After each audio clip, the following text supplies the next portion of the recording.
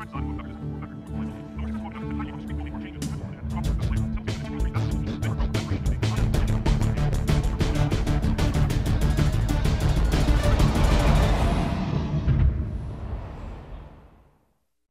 guys, for our 10th episode I've tweaked the format of the show a little, so we'll open the episode with the Patreon stuff from now on. The profile segments have also been removed as I didn't think they were working and they added a massive amount of time onto episode production. This show exists as it does thanks in no small part to our amazing backers over on Patreon.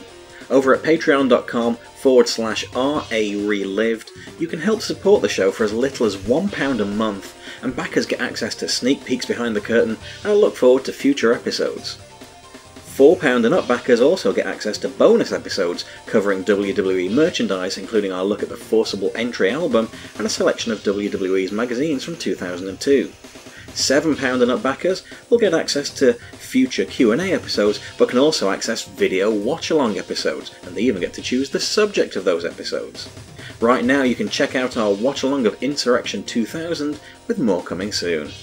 And audio versions of all our video episodes are also available at that tier, so you can take them with you wherever you go.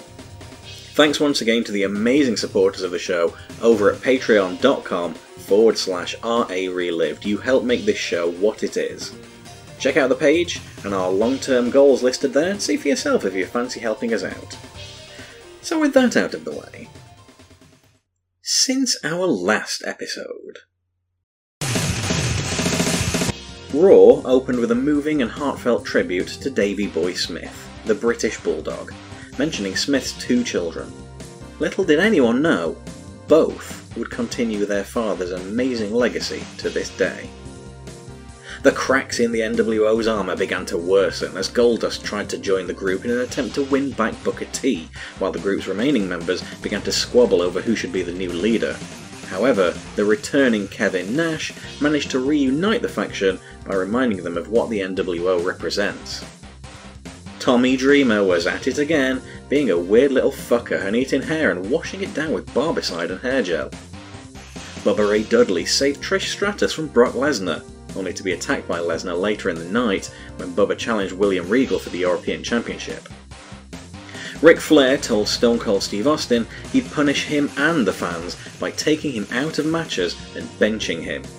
Heading to a bar, Austin found Eddie Guerrero getting under his skin as Latino Heat gifted Deborah a tiny teddy bear before clocking Austin in the head with a beer bottle.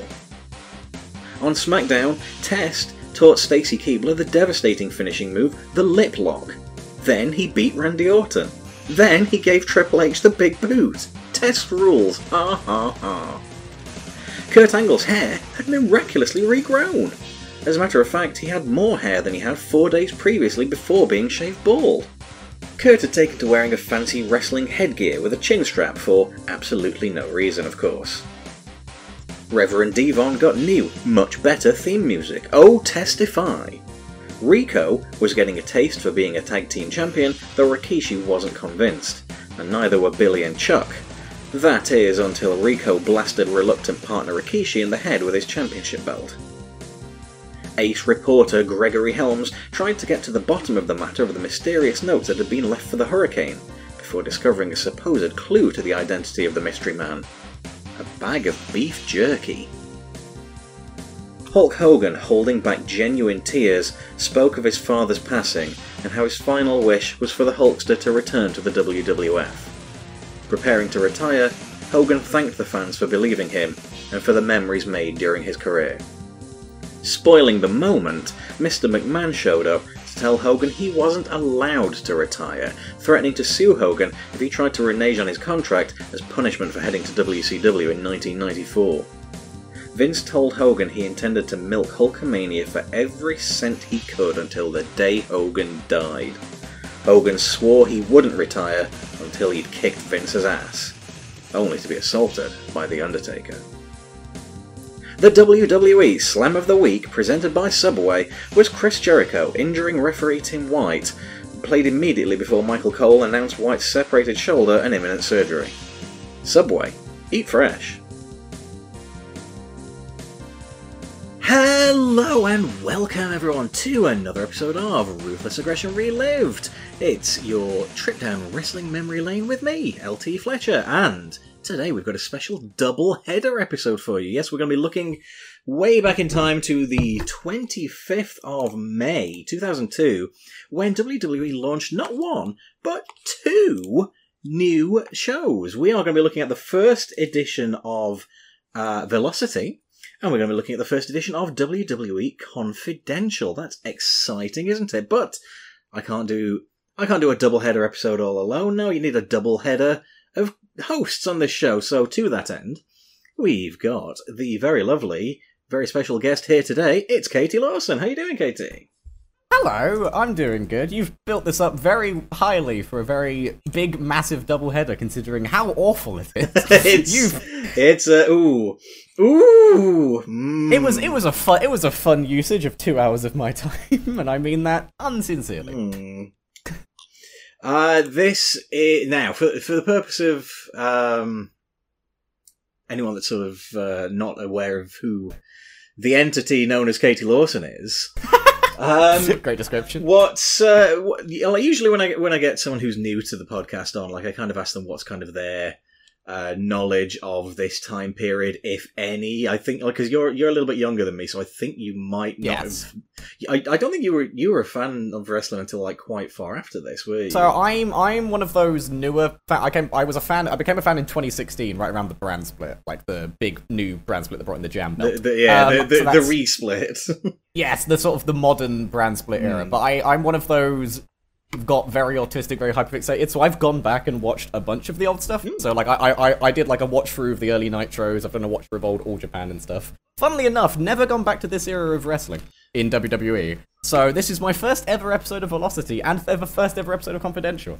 So I also 2000, like the 2000s is just an era I know nothing about. I know the 90s, I know the like 2010s. Nothing in the 2000s. I know nothing of what's going on at this point. Well, we are always very concerned about everybody's professional wrestling education here on Ruthless Aggression Relived, and we're going to fill in some education blanks. This was. Wasn't it just? So, we're going to start with Velocity. They did air back-to-back, as we can sort of piece together. Both of these shows are on the WWE Network, and therefore I assume they're on the American Peacock streaming service. You poor bastards. So yeah, it does say at the end of Velocity, coming up next is Confidential, so I don't know what channel they were on in America. Well, I worked it out just from piecing together stuff, because I did some little extra stuff. I think Velocity was on TNN. Right. And I think Confidential was like an early WWE.com thing. Right. Or like similar to that. I think it was. I don't think it had a TV deal.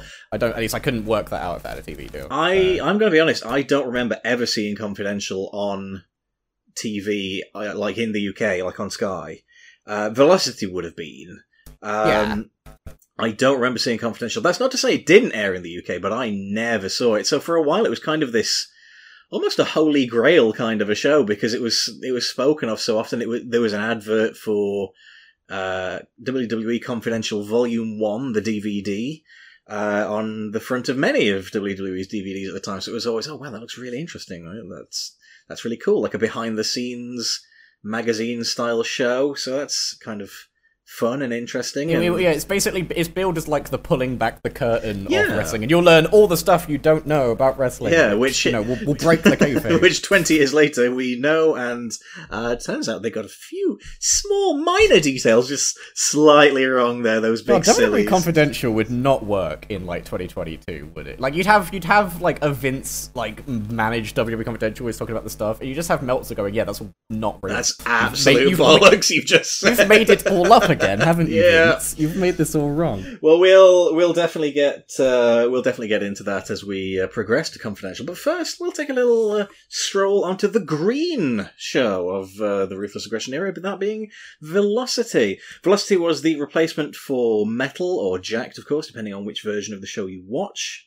And it took place before SmackDown tapings, on the SmackDown set, of course. And it was pretty much the crowd warm-up sort of thing. So you get two or three matches per episode, and recaps of what happened on that week's SmackDown. So you've got this weird little paradox of the matches are recorded before SmackDown, but the commentary discusses things that happened on SmackDown which had not yet taken place at the time of recording, so it's terribly confusing. It's kind of like your modern 205 Live or main events or stuff like that. It's sort of that taped before or after to make the crowd warm. Absolutely. And it's also, as we'll see as we get into the first match of the evening, it became kind of a home for a lot of the cruiserweights, because this is still in the era of...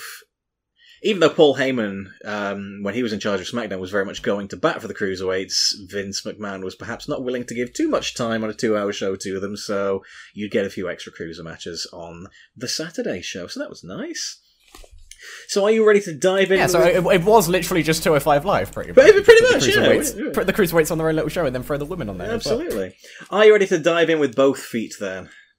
Yes. I want to jump before we actually get into the real Velocity stuff, because again, this was my first seeing of both Velocity and Confidential. What a weird intro Velocity has, because race cars. Yeah, one of my other things that I tweet about a lot is racing and whatever. So when I was watching Velocity, I was not expecting it to have clips from the NHRA, the National Hot Rod Association of America, being what they were playing along at the start of Velocity. They were showing it'll be The Rock, drag race car, Kurt Angle, one random woman, drag race car drifting in the middle of the street, wrestler. And I was like, oh, it's going to be like Hogan versus Giant again, WCW. Yeah. They're going to do a big car massive thing. It's alright, that's a big build for their first episode. In many respects, that would have been a better show, perhaps. Yeah. Put the people, rather than the women in the match that we're going to come to later in this show, put them both in 1,000 mile an hour cars and send them at a wall. It'd be great. I'd send them at a wall, not at each other, just driving to the wall. or driving to the Wall Brother. Oh, man. What was he doing at this? Oh, he's in TNA at this point, wasn't he? Is he?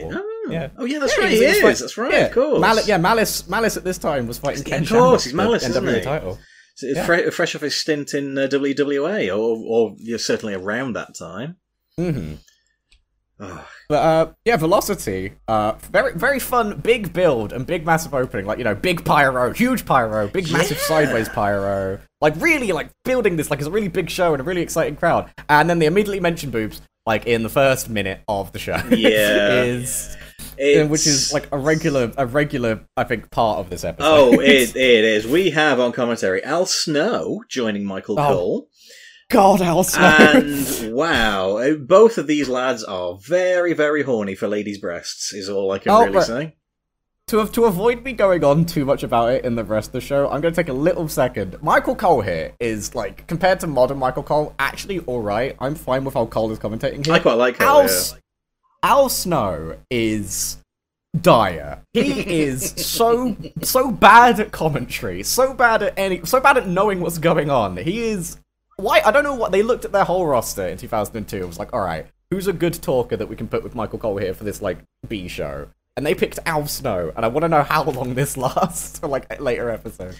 Because it is not good at all. He is terrible. Weird. Al's in kind of a strange sort of limbo at the minute as well, because he's... obviously he's one of the trainers on Tough Enough, as we know. Mm-hmm. And I think they kind of decided, well, Al's a good hand in the ring. It turns out he's quite good as being a trainer. Let's sort of wind him down a bit as a wrestler. So Al's very sporadically wrestling. He's doing more of this non-wrestling sort of stuff. He is working as a trainer. He's working on commentary here. It's odd. He managed Maven to winning the first Tough Enough, I think, was one of the things I mentioned on commentary. Yeah. Well, helped. He taught. It's one of those, he taught Maven everything that he knows, but not everything that Al knows. Ooh. Al knows where the bodies are buried. Al knows what Maven... Oh, sorry, I'll get to about that later on, but Al knows what Maven does to Kurt Angle. The poor man. Oh, no. He deconstructed that whole thing. But, yeah, so, also just because boobs, the entire show is basically just an advertisement for the bra and panty segment at the end of the show. Yeah, the big main event is the Women's Championship on the line in a bra and panties match, and that's... An illustrious women's title with illustrious lineage being defended between... Trish Stratus fighting... And Stacey. Vince's valet. That is a feud ender, by the way. They've been feuding, and this is the feud ender. Yeah. Which is astonishing, quite frankly. But yeah, it was that's 2002, and, well, unfortunately, that was kind of what we were all like at the time, I regret to inform you.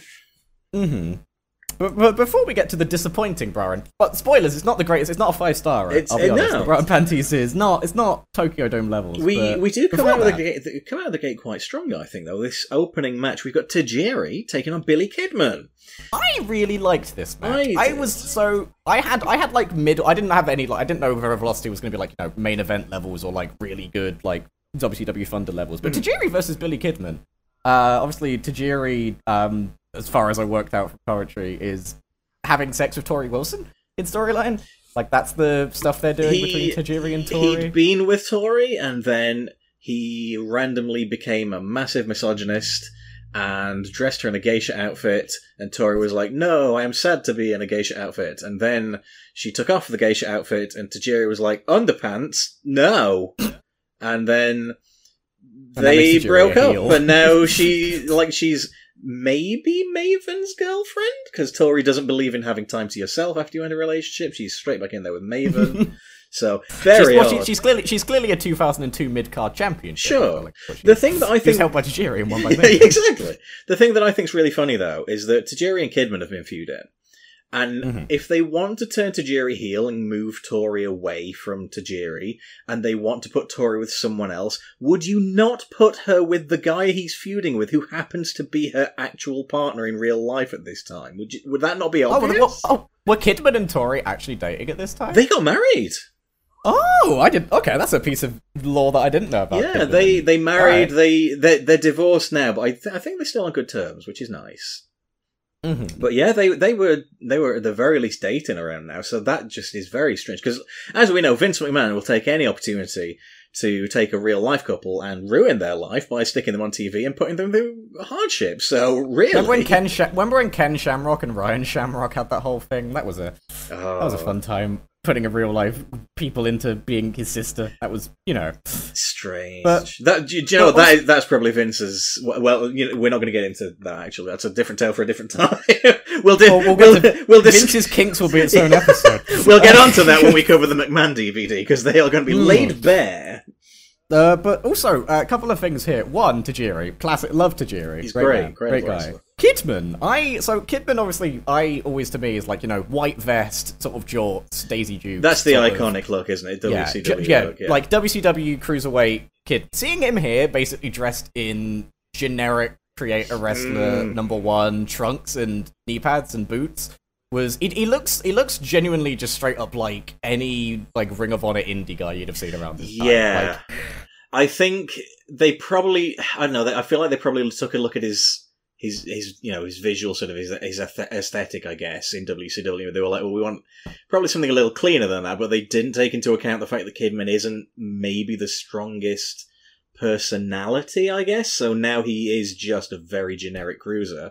Fortunately, he does some quite exciting stuff, so it does make up for it. But unfortunately, he's not got much of a character to go on, which is kind of the downside here. Yeah, it's also kind of surprising in a Vince McMahon-laden taking big characters from WCW, he didn't just give Kidman a big character. Like, even if it would have been worse, like give him like a because he's fighting the Hurricane, who is Cruiserweight champion at this point, according to commentary. Yeah, he's fighting the Hurricane, and there's Tajiri, and there's also like all this big storyline involving beef jerky and a tall masked assailant. It's so there's a line about that on commentary. Al mentions this message that had been left for the Hurricane, which said that Hurricane's opponents, what is it? He's not tall and not fat, or something, was it? Yeah. So I think that could be Al Snow. That's what Al Snow said. He was like, "That's me," and he was like, "Oh, neither one of these guys are tall, are they?" And Cole says, "No." Oh! Cole says, "No, they're cruiserweights," and I'm like, "It's not cruiser heights, Cole."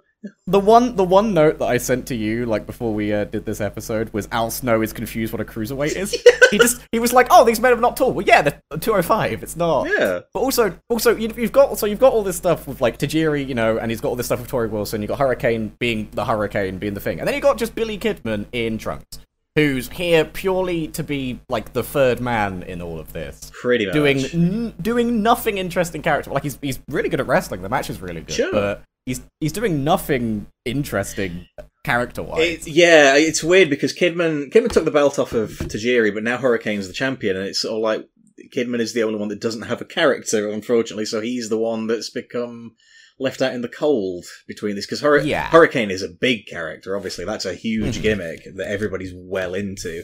Tajiri's got this, it's not great, the misogynist gimmick, but it's a gimmick, and Kidman's just... And also, to be fair, Tajiri can also fall back on, he's Tajiri, Green Mist being Tajiri. Exactly, yeah. Built up, at least. We get a little bit of a nod to WCW, which is an unusual mention post-invasion. Oh, yeah, I did. I highlighted that as well. Because the last thing Kidman did in the ending of, like, one of the last big things he did in WCW was fighting Hogan, which is funny. And you've got Hogan as, like, the big... He's doing that big SmackDown thing at the moment of being retirement. But, yeah, they mentioned... They're clearly, like, actually weaving... Because also, is this post... This is just after the Alliance invasion, isn't it? This is probably about sort of 6 to 8 months after that sort of wrapped up. So it'll be about 6 months afterwards, because that got finished off in November 01. So we're in May 02 now. So yeah, probably half a year removed. And my, how the landscape has changed. Yeah, especially because Maven. Of course, revolutionising the industry is young Maven.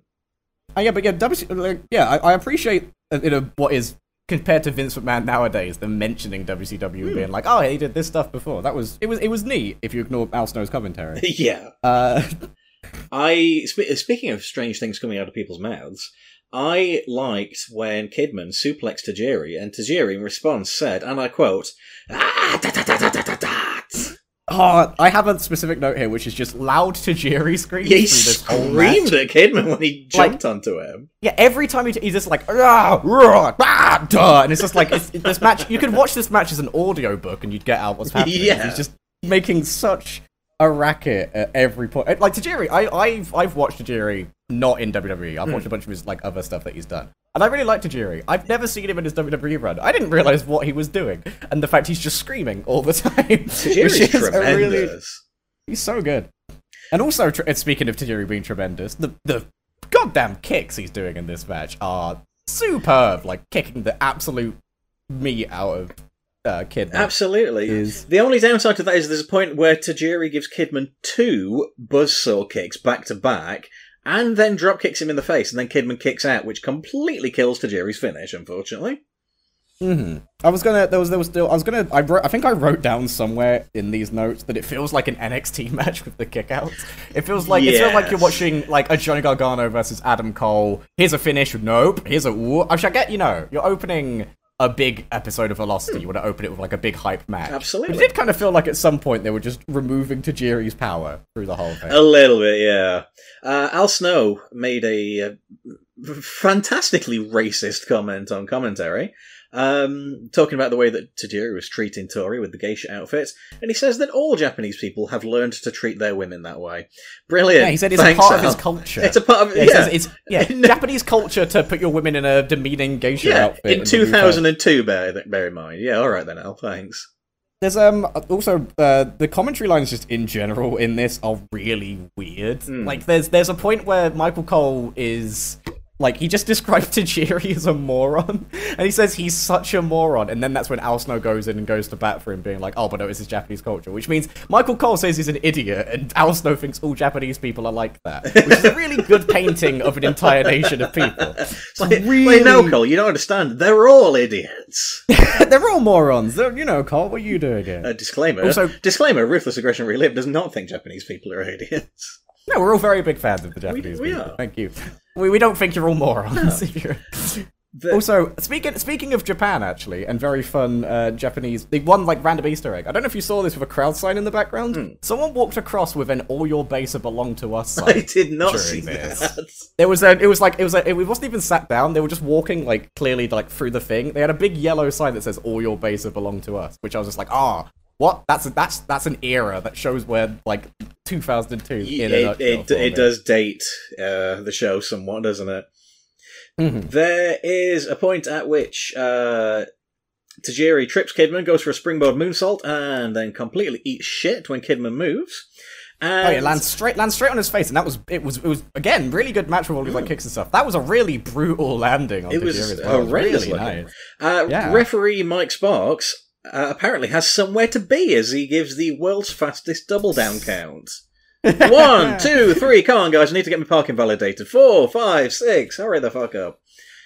Yeah, he was also not a big fan of the tarantula, apparently. He was very unhappy with the tarantula as well. He's very quickly just going, come on, guys, quick, move away to Tajiri. No submissions for you. We've got so much velocity to get through here. The tarantula was always a weird one to me, because technically, because it is a move that requires the use of the ropes, technically speaking, it is an illegal hold. So for Tajiri to get the win in it, it has to be in, a no disqualification situation. Which means that his most iconic move after the mist is one that he's never going to win a match with, realistically, which is very strange.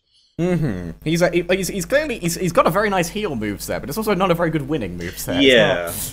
So the finish comes then when Tajiri slaps that tarantula on, and then oh my, here comes Tori wearing not very much at all. The first appearance of what will be many appearances of women's boobs during this show and during Confidential. Yeah, she comes out wearing a little sparkly red bra and knickers. I straight up wrote down "put some clothes on." I just looked at my notes. I wrote "put some clothes." Because I get obviously at this era they were not wearing much, but Jesus, she looked like she was ready for the bra and panties match. She was not really clad in much for the. So Tajiri is naturally distracted by this. Kidman goes for the distraction roll-up. Tajiri kicks out. But Tori grabs Tajiri's leg, which lets Kidman nail Tajiri with a sit-down facebuster, and he picks up the win. And I don't have a time for any of these matches because Pro Wrestling Wiki did not bother putting a time on there, so... I can give a vague number. It was about 12 minutes from the start of Velocity until the That's end pretty of that good match. going. Pretty good going.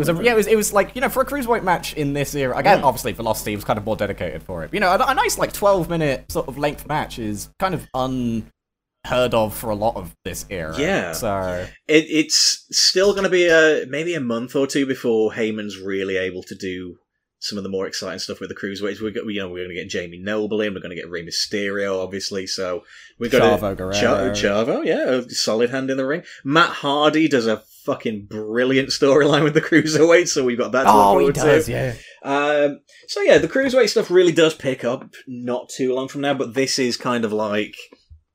They're only really allowed one Cruiserweight story at a time on SmackDown, so... And they're all in the same story together. Yeah. Every single one of these. So it's nice that we're getting a proper match here on Velocity. Actually, also, all the Cruiserweights and Maven is also kind of in this story. Yeah. He's now, as, well-known 205 weighing Maven from Tough Enough has taken Tori. Here's Tori's boyfriend, question mark. I've also got one other note, and I think I've written this so much in my notes. Al Snow I think he woofed on commentary when Tori Wilson came out. It was like Tori came out and he was like, oh, and then he grabbed Tajiri's leg and he was like, oh, I wish you'd grab my leg under the table. Yeah, what the fuck? And then he was like, oh, Tori Wilson. Woo, woo, woo, woo. I was like, all right, Al Snow. Al Snow, you're like leg fetishist, like my Twitter for his own leg. Yeah, just barking about being touched by Tori Wilson. And it's not even the bra and panties match yet. This man's just eager as hell. Dirty little pervert. Actually, I forgot to mention, during the opening moments of this match, I sort of did a double take. I was like, fucking hell, Cole and Snow are invisible. I didn't realise they'd done the commentary in post. I had a different double take because I wasn't paying attention, and I was really confused why Taz sounded different. I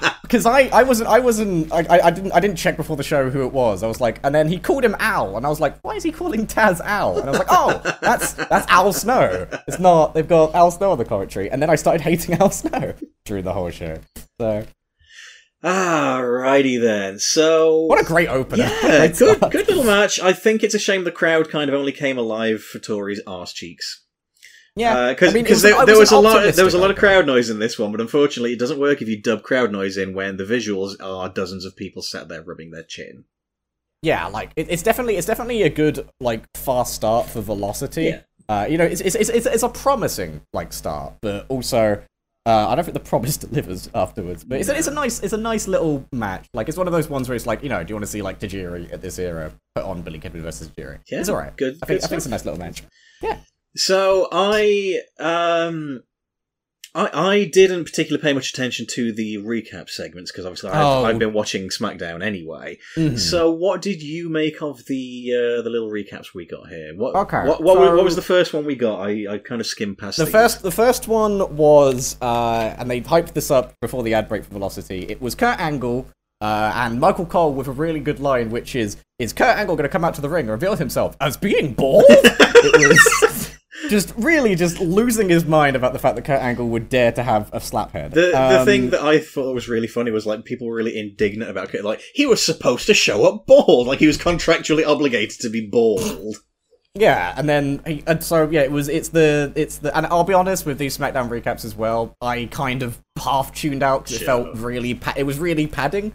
It's like it's a 45-minute episode of Velocity, but if you're like watching through SmackDown and Raw and everything from this era, you don't need to watch what was genuinely longer than the Cruiserweight match. I checked the time. You can absolutely skip the recaps if you've already seen it, yeah. Yeah. The SmackDown segment was about like 15 minutes and the Cruiserweight match was about 12, so it was like way longer. But yeah, it's Maven, coming out, calling Kurt Angle bald, him challenging him, and then Edge and Christian get involved, because of course they do.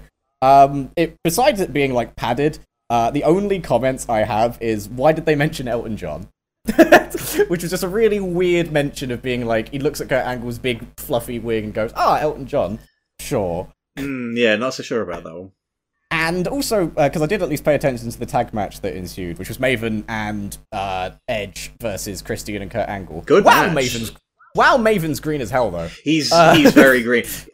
Once again, Edge and Kurt were absolutely the workhorses in that match. Which, hey, put those two together in any combination you like, and I am a happy man. And that will be part of the booking philosophy going forward, as we will get to down the line. It was a nice. I mean, also the Velocity thing only showed like half the match. It showed like the second half of it. So yeah, the only thing I was like is, I like Maven, but he definitely looked green here. Like there was a bit where he like mounted, I think it was Christian, to beat him down, and then forgot that he had to beat him down, so he was just sat on him for a sec before he just went to. It was like, I've got to probably do a punch here. Yeah, and then just finally started hitting him in the face. Maven very much a rough little stone that needs polishing, but he's. I'll tell you what, though, he does have promise. I think as long at this point, bearing in mind he's still only like a year and a half into his career, really. Yeah. I think as long as they keep him in, like, your tag matches, your multi-man matches, and he's doing largely basic stuff, Maven's pretty inoffensive at worst and good at best. Yeah, I am, and also I wasn't a fan of the recap because I was like, I want more Velocity action. But I get it. If it's like on TNN, like people needing to. If they can't see SmackDown, they're like, I haven't on SmackDown. Exactly. It worked. For the benefit of the podcast, then, I suppose we should explain. The listeners will have noticed that I alluded to Kurt's hair in the recap segment at the start of the episode. Kurt is doing one of my very favourite gimmicks in all of wrestling. It's the such funniest fucking gag you can possibly do to follow up a hair versus hair. Kurt came out to the ring with a full head of hair and a big wrestling headset. Like, it's so obviously a wig. It's as funny as fuck, and he's selling it like it's his real hair. And he was saying like, he's taken hair restorer and it's miraculously regrown his hair in 4 days. Because obviously the payoff is the fans have to see him bald. And this is something, every time WWE do a hair versus hair, this is what you're going to end up getting. And it's funny every fucking time. But also, it's like it's the prime of Kurt Angle going for, like, also like his first couple of years was him being like, true Olympian, big Olympic hero, and then whatever, being a big heel. And then it was like him going, a big heel, and also really good at comedy. He is so fucking funny, Kurt Angle, really just natural. Like he has this, and then he obviously does like the weird like cowboy hat stuff with the Stone Cold. Yeah. And then also, as you mentioned, with Edge, he has one of the greatest comedy segments of all time with Edge that comes up. With the sign taking the piss out of Kurt Angle. Oh, with the way he's holding the photos up and he says, I suck. He's showing him through. He's like, all these. Yeah, it's like, I suck. I'm terrible at wrestling. They rehashed that recently. Did you see? Like, Kurt showed up on Raw. On Raw, yeah. And it was almost like it was like a little after 20 years to the day sort of thing. And like Edge did the same gag again, and instead of it saying I suck, it said I still suck, which I thought was quite sweet. Aww. Yeah, I watched that episode because Kurt turned up like to help the Street Profits, which was weird. Yeah, it was a very weird episode of Raw, but yeah, no, I like Kurt during this era. Kurt's fantastic. And Kurt is like he's 2002 to me, like him, Brock, and a lot of the WCW guys who sort of end up peppered in the bottom of the pool. There's like a lot of them. Like Tajiri feels like 2002 as well. Sure. Like the next, I'd say from here and probably maybe the next 18 months of this period, Kurt is pretty much the guy, really, on SmackDown. And that's not necessarily to say he's in the main event, that's not necessarily to say he's the most important character, but he is the most consistent, and they can put him in any role, and it will get over. And and he's definitely taking the top guy role for a couple of years here until you get like you get like your Cenas, you get your Cenas and your SmackDown 6s in like the next couple of years, but. At this point, you've got a really nice Kurt Angle filling the top spot, feeling like Mr. 2002. Well, this is it, because technically speaking, Kurt was the number 2 draft pick after The Rock. And The Rock has not been around, so effectively Kurt is the brand's top star. Well, because at this point, The Rock's filming The Scorpion King. The Rock isn't... He's not got one foot out the door. He's, like, sat in the car looking at the door. The door's in his rearview mirror at this point. Off he goes over the horizon. Also, just to move on the thing to continuing 2002, 2 men who I wish I didn't remember from 2002 come up next. Do you mean Hardcore Holly versus the Big Valboski? How'd you like me now? How'd you like me now? It's Bobcore. We like a bit of Bobcore, don't we? Also, I just wanted to note, because I just really like looking at this era, this was sponsored by AT&T, Starburst, and Castrol Oil, which is just a great eclectic mix. Yeah, so you've got Hardcore Holly against Big Valboski, Val Venus, which, by the way, absolutely, I get annoyed nowadays when like Michael Cole calls Shinsuke Nakamura Shin or like shortens people's names. I wish he did it back here, because when he calls this match as Hardcore versus Valboski all the time, it's terrible. It's a call him Holly and name, call him Val. Yeah, it's so yeah. You've got Hardcore Holly. And by the way, I like Hardcore Holly. I don't like his opponent. No. I've kind of come around on Hardcore because certainly he was a guy, and I think... He was a knob. He was, he had a reputation of being an absolute dick. And I don't know what it is, whether it's sort of me just sort of revisiting his matches and realising, actually, he's pretty decent in the ring, he's a good hand, or whether it's that and a combination of, I've read snippets of his autobiography, and he seems like a very decent sort of guy, and he accepts his shortcomings, and I kind of believe his defense of himself a little bit. He seems like an alright sort of guy. Whereas Val Venus, I used to think was pretty cool, and he's the worst piece of fucking shit on the planet. Fuck you. I like Hardcore Holly. He's like, he's one of those sort of like weird mid-card guys where you look back and go, oh yeah, Bobcore, that's fun. He comes out, and also I've watched a couple of Hardcore Holly matches. He looks really big here. Yes. I don't know what he's done here, but this man looks huge compared to regular Hardcore. He has been hitting the gym and hitting some rookies while he was at it, probably. He looks like Daniel Puder has taken many more lashings from Hardcore Holly. The Rumble, he's just redone the Rumble match. No, he looks like Popeye's spinach has been injected. Yeah, into him. This is around the time that he's a trainer on Tough Enough 2.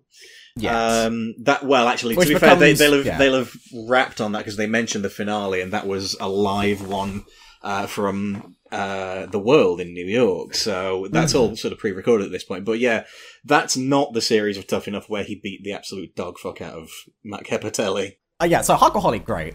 Val Venus, awful. I wrote transphobe in chief down in my notes when he came out. Piece of shit. Absolute piece of shit. He's a massive piece of shit. Also, speaking of pieces of shit, second appearance of boobs on this show. Michael Cole, while introducing the Big Valboski, the crowd camera pans to a person in the crowd. There's a woman who's she's rather well endowed in the chest area. And Michael Cole, mid-line introducing Valboski, goes, ooh, and forgets what he's saying. In the worst, misogynistic, just oh, boobies, ooh, boobs. And bearing in mind this one was done in post, they probably should have cut that out, because that's not especially nice to do to a fan. No, because it's just a random woman the camera panned to, and it was like, oh, boobs, I love boobs. Yeah. Weird. This one has a nice bit of chain wrestling to start, I thought. I hated this match. But I thought honestly it was very, very, very, very basic stuff. I wrote down a match nobody ever wanted when I watched this. Together at last. Because you start with the big cruiserweight match, and Tajiri vs Billy Kidman, lovely and sort of high flying, big jumping match. This one, you've got Hardcore Holly, big massive man, and Val Venus, who I wrote down looks like he's built wrong. He's built like a muffin. You have the big muscles at the top that he's got big muscly arms and big chest, right? And then at the bottom it just tapers to a point, and he moving around. He just doesn't look correct to me when he's moving around, which is really off putting. like, entirely there for him. And this match is not... my issue with this match, I mean, you said, like, yeah, chain wrestling, good, alright match, but it is just an advert for Tough Enough. Pretty much. The thing is, both of these guys are a good hand in the ring. Val is... he's a dickhead now, in real life, but here he is in 2002. He's a good wrestler. I can't take that away from him. Hardcore Holly is a good, solid hand in the ring. Two good wrestlers. And they're just putting on a very basic 5-minute match, and it was clearly just so they could bring in that Al Snow was on commentary and he'd had a guy in Tough Enough too. Yeah. Hardcore Holly was managing somebody else in Tough Enough too. It was clearly just... these guys are Tough Enough involved. We'll use this to hype up the live Tough Enough thing is going to be happening. Sure.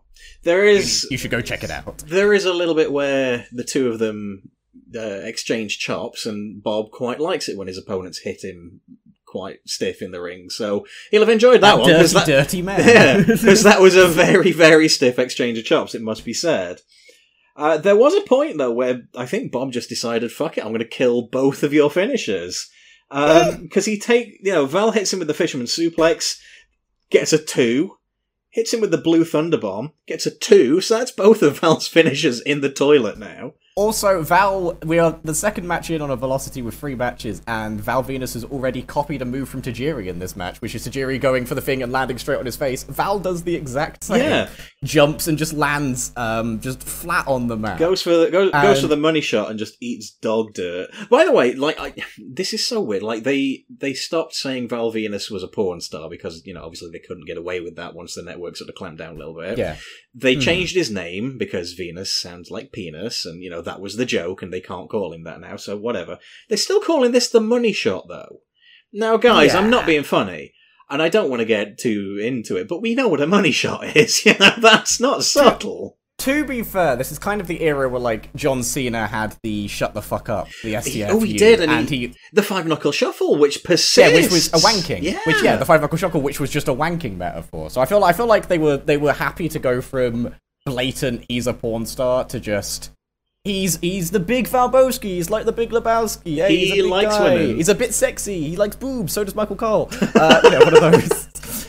But also, the issue that I've got with him when he's removed, like, the, towel and hello, lady. Like, he's still got hello, lady. Hello, like, he's ladies. Removed the hello, ladies. What he's a theme, yeah, it's a good theme. When they've removed that, it kind of just makes Val look like a big, sweaty, pile of meat instead. Like, he's sort of removing, it's kind of like with Kidman, where you remove his character, he just kind of looks generic. You remove the character from Val, he looks like a big, just steroid He's boy. just it's kind of just what he comes across as. I said that he comes across very loud. Yes. I guess is how you put him across here. But yeah, he as you said, he goes for all his moves, and Hardcore Holly just decides, nope, what's your finish so I can kick out of it. Can't wait to kick out of it.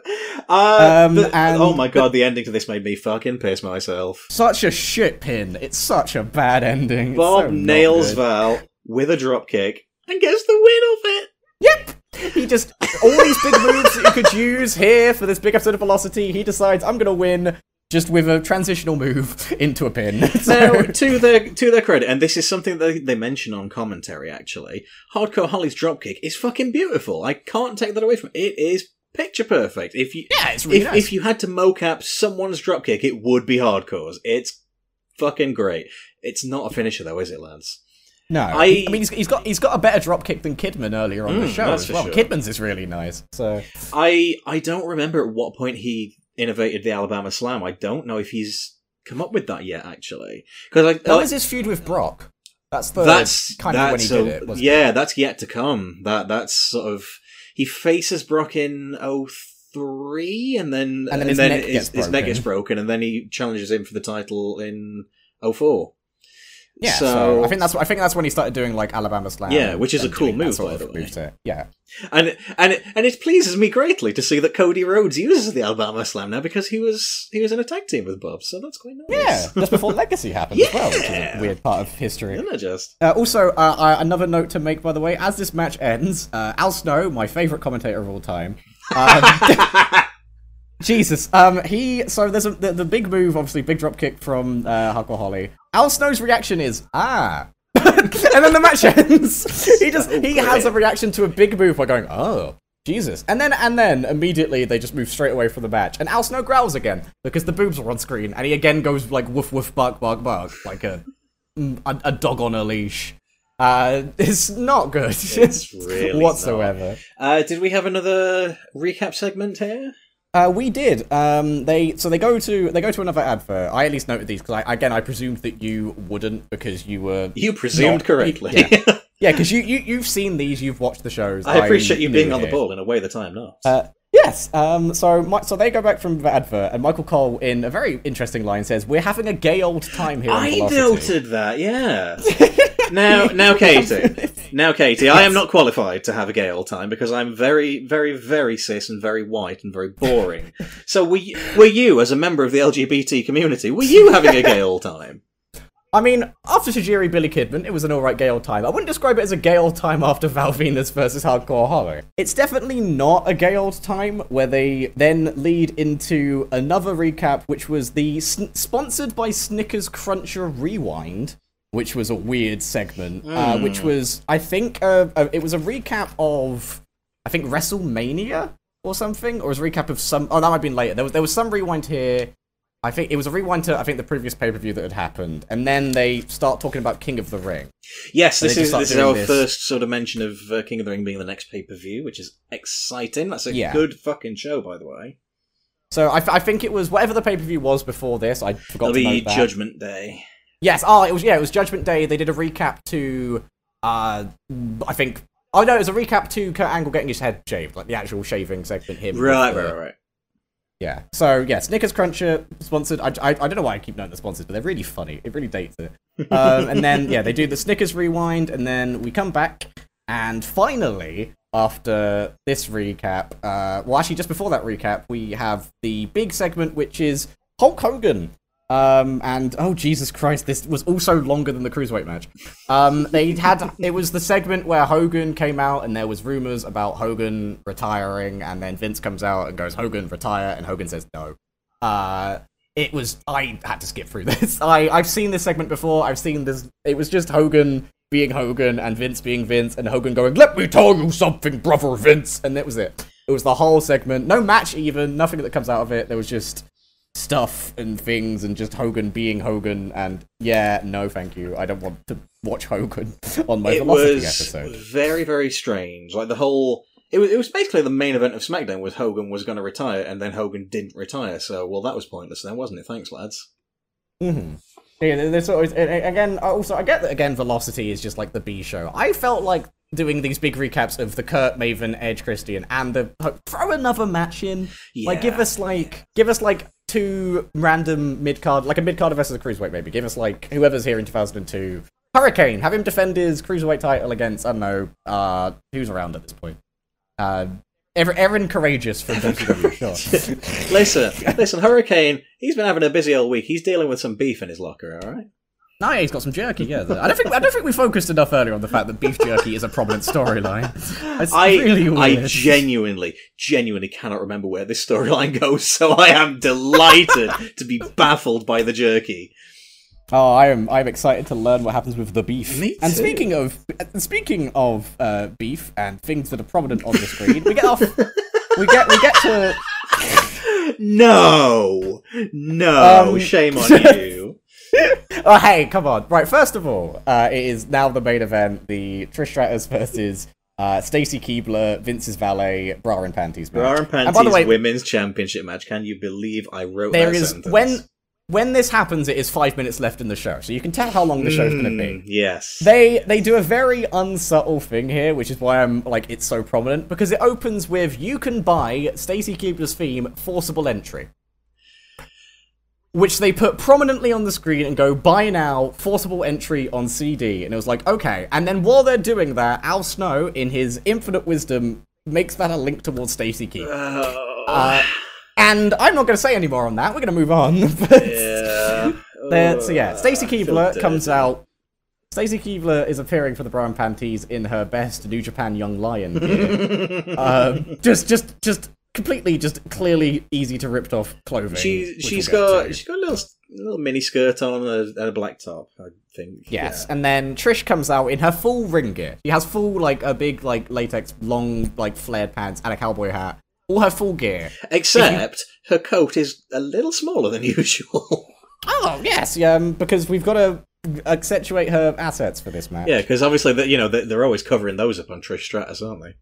Yeah, so yeah, I thought, and without getting to William Regal kayfabe on a bra and panties match, I thought it was very unfair that you send Stacy Keibler out in really easy to rip off clothing, whereas Trish Stratus has on bottoms that are impossible to remove because they're tight on her body. That was unfair stipulation for Stacy. Well, that is why Trish is the champion. She has the champion's mindset. Stacy, with that rookie planning, just not thinking it through, you know?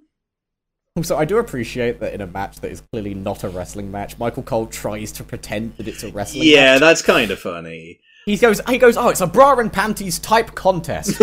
No, it's not. It's just boobs, Michael Cole. Now, for the benefit of those of you who are unfamiliar with this period of wrestling history and are joining for a little history lesson, the bra and panties match is kind of an infamous relic of the Ruthless Aggression era. We don't get them anymore. I don't miss them, and I don't want them to come back. Although they are fun in Day of Reckoning 1 on the GameCube. Because I like any game where you have to mash the buttons. That's fun. But basically, the rules are thus. You have to strip your opponent to their bra and panties, and when you do that, you win. And, ooh, lads, it's not aged very well. If you want a wrestling-style actual match to link to, imagine a 2 out of 3 falls match, but the first fall is remove the top and the second fall is remove the bottom, and that's how you win. It's a. I want to know. I want to be there in the meeting where Vince had looked at, his wrestling before. You had the 80s, you have Alundra Blaze, you have Bull Nakano, and he looks at that. And you look at the WCW women's roster that has a lot of good women doing a lot of good wrestling, and you look at the previous stuff that you had in WWE in the late 90s, early 2000s. That women's roster there that was also pretty good. You got people absolutely. like Jacqueline and stuff. Some really good matches back then. You got all those women who are wrestling there. And then Vince going, I've got these women's matches that people are actually enjoying. What I need to do is take all these women and put them in their knickers. That's the wrestling that I want to take all the way until the Divas era.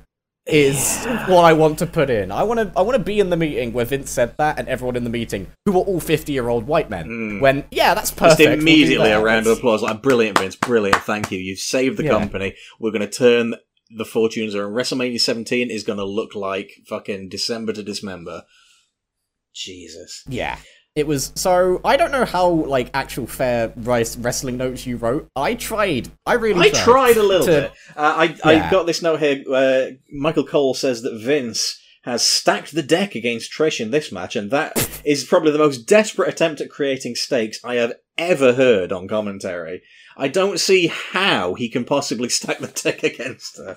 It's a horny blow-off to a horny feud, and he stacked the deck to try and add story, but no, we just want to see these women in their underwear. Yeah. It's a real shit. This is... don't get me wrong, Stacey, as I think we've alluded to on previous episodes, she's not a wrestler in the way that a lot of the women's roster are. She is what you might class as an eye candy, a female. She's a valet, largely. Yeah, so her actual character was being Vince's aide, or valet, or receptionist, or something like that. Stacey plays the character very, very well, and I really like. Anytime she shows up, you're going to get something quite fun. Like she had some stuff with Test on screen this past week, and it's throwing in an extra layer to what's going on with her and Vince and Randy Orton in this incredibly convoluted. Oh yeah, they were mentioning that story. Yeah, I'll be honest, I was trying to pay attention to all the things, but they were Rookie Orton and Test and Vince and Trish, and I was all right. And both of the Dudley Boys and Batista, they've all been involved. Oh, yes. It's gotten a little bit untidy, lads, I've got to be honest. Mm-hmm. But then, this gets into the match itself. I say match. It gets into the porn itself. Just unnecessary, Stacey does a slam down to Trish, and that's pretty much the only wrestling move. Pretty much. After Stacey gets Trish down, Al makes an incredibly misogynistic joke. He says it's easy for anyone to get Stacey's clothes off. Yeah. And then Michael Cole stony face, brave Michael Cole, in response, really doesn't try very hard at all not to laugh at that joke. It's just an excuse for two men to be on commentary going. It's grim. So Trish takes the first fall in the 2 out of 3 fall style. She is in the corner and gets her top taken off because she's put in the tree of woe. See, this is so adorable to me because, like, Stacey puts Trish in the tree of woe, but Trish is so fucking small that she has to put her on the second turnbuckle instead of the top turnbuckle to do it, because Trish is so fucking dinky. It's the cutest thing. And then the crowd pops because they see a pink bra, which, you know, you could go on the internet and get much better, everybody. This is wrestling. Yeah, but what you gotta remember, right? We gotta remember, this is 2002. It took you, like, a full 90 seconds to connect to the internet. You were waiting a good old while to look at a pink bra on the internet back in them days. No, it's fine. You just went down to your kitchen and you told your mum to not use the phone, and then you ran upstairs and quickly went to the thing and really quickly got AOL up and was like, and then loaded an image of Trish. Like, did you ever, like, you know, forget about the whole internet thing and pick the phone up to make a call while you were connected to the internet during the days of dial-up, and you just get down your ear? You forget how young I am. Oh, I'm only 22. that's right. I never had dial-up. My first time on the internet was 2007 when we had actually wired internet. Wow. I never got AOL. So let me tell you. Gather around the old elderly wise like man we here. don't want to talk about the Brian Pillman. Anything but. We're talking about a modem. Yes. We get Stacey gives Trish the Keebler kick, and then follows up with ass slap. She goes for Trish's trousers, and Trish, her bum is out, and the crowd are like, "Yay, a bum!" Ooh. But Trish rolls Stacey up and pulls off her skirts, and her top. I think she got her top off like pretty much immediately after Stacey got Trish's top off, and the skirt they were going into they were basically doing, I'd call it chain wrestling. It's not chain. They were on the floor. Trish managed to very sneakily get the top off of Stacey. Stacey rolled her over, as you said, showed her barely even like any underwear on. By the way, it was pretty much just a bare ass was what they put out. And then she rolls her over. Looks like she's going for a pin attempt, and I was like, "What the? That's not. You're in the wrong match." And then. Yeah, rips off the clothes of Stacey, the crowd goes her way. I wrote just 2 big words at the end of my notepad, which say, fuck and off. So, after the match, Stacey tries to attack Trish, and Trish gives her a chick kick, and that's the end of that. And I, personally, I don't know about you, I felt dirty after watching that. I kind of just didn't linger on it at all. I went, okay, I've watched this, I'm just going to move on and just not acknowledge this. Because it's one of those things where, like, even looking back at the era, as I said, it's like, okay, this is a bit too porno even for 2002. Yeah. I was just like, okay, this is a relic of its time. I'm going to sit there and do nothing and move on. I wrote fuck off and I just moved on to Confidential. I just ran away. I just left it. I would have been 14 when this aired, so you. I would have been 2. I feel very old. So I would have been in pretty much the demographic that they were trying to appease with this match. Like, oh look, women, hey, you've got hormones, haven't you, lad? You fucking disgusting little bastard. Like, these kinds of matches do nothing for me. Just nothing at all. The thing I don't get, and I get, like, obviously, you know, eye candy is it's been a thing in wrestling for, like, even when you have like old valets, like, sure, and like, please don't misunderstand me when I say eye candy. I don't mean that as a derogatory term. That is a role in wrestling. It's a thing. You like, you know, you can go from all the levels of like Gorgeous George in WCW being with Macho Man, all the way to ECW, bringing in actual porn stars to like be valets for the. There are levels, yeah. Yes, there are different levels, but it's one of those things which is like, and even actual women who are doing proper actual wrestling gimmicks can do a eye candy character, sure. like Mandy Rose, you know, Toxic Attraction. That is 3 women who know they're attractive, and that's their character, and that's good. But you know, it's to take that but instead what you're doing is just taking Trish's character is not, I'm a big sexy lady. Trish's character is everyone in Canada loves her, and she's, you know, she is Trish Stratus, which is her character to this day. Yeah, that's why she brought it out for that episode in Toronto of Raw, and every year. But It's just like I don't know why this was the choice they made, and I don't know why they had to. Like, I don't get it. I don't understand why this is a choice. This is doing absolutely nothing for the women's division, I must say. Now, I can say, I can promise you, dear listeners, it does get better for the women after this. Even if only for a little while, it does get better. The next couple of months are leading into some good stuff. We got some of my very favourite female performers. Mickey James and Lita are coming up as two, like... Yeah, you've got... Mickey James, yeah, she's on the horizon. We've got...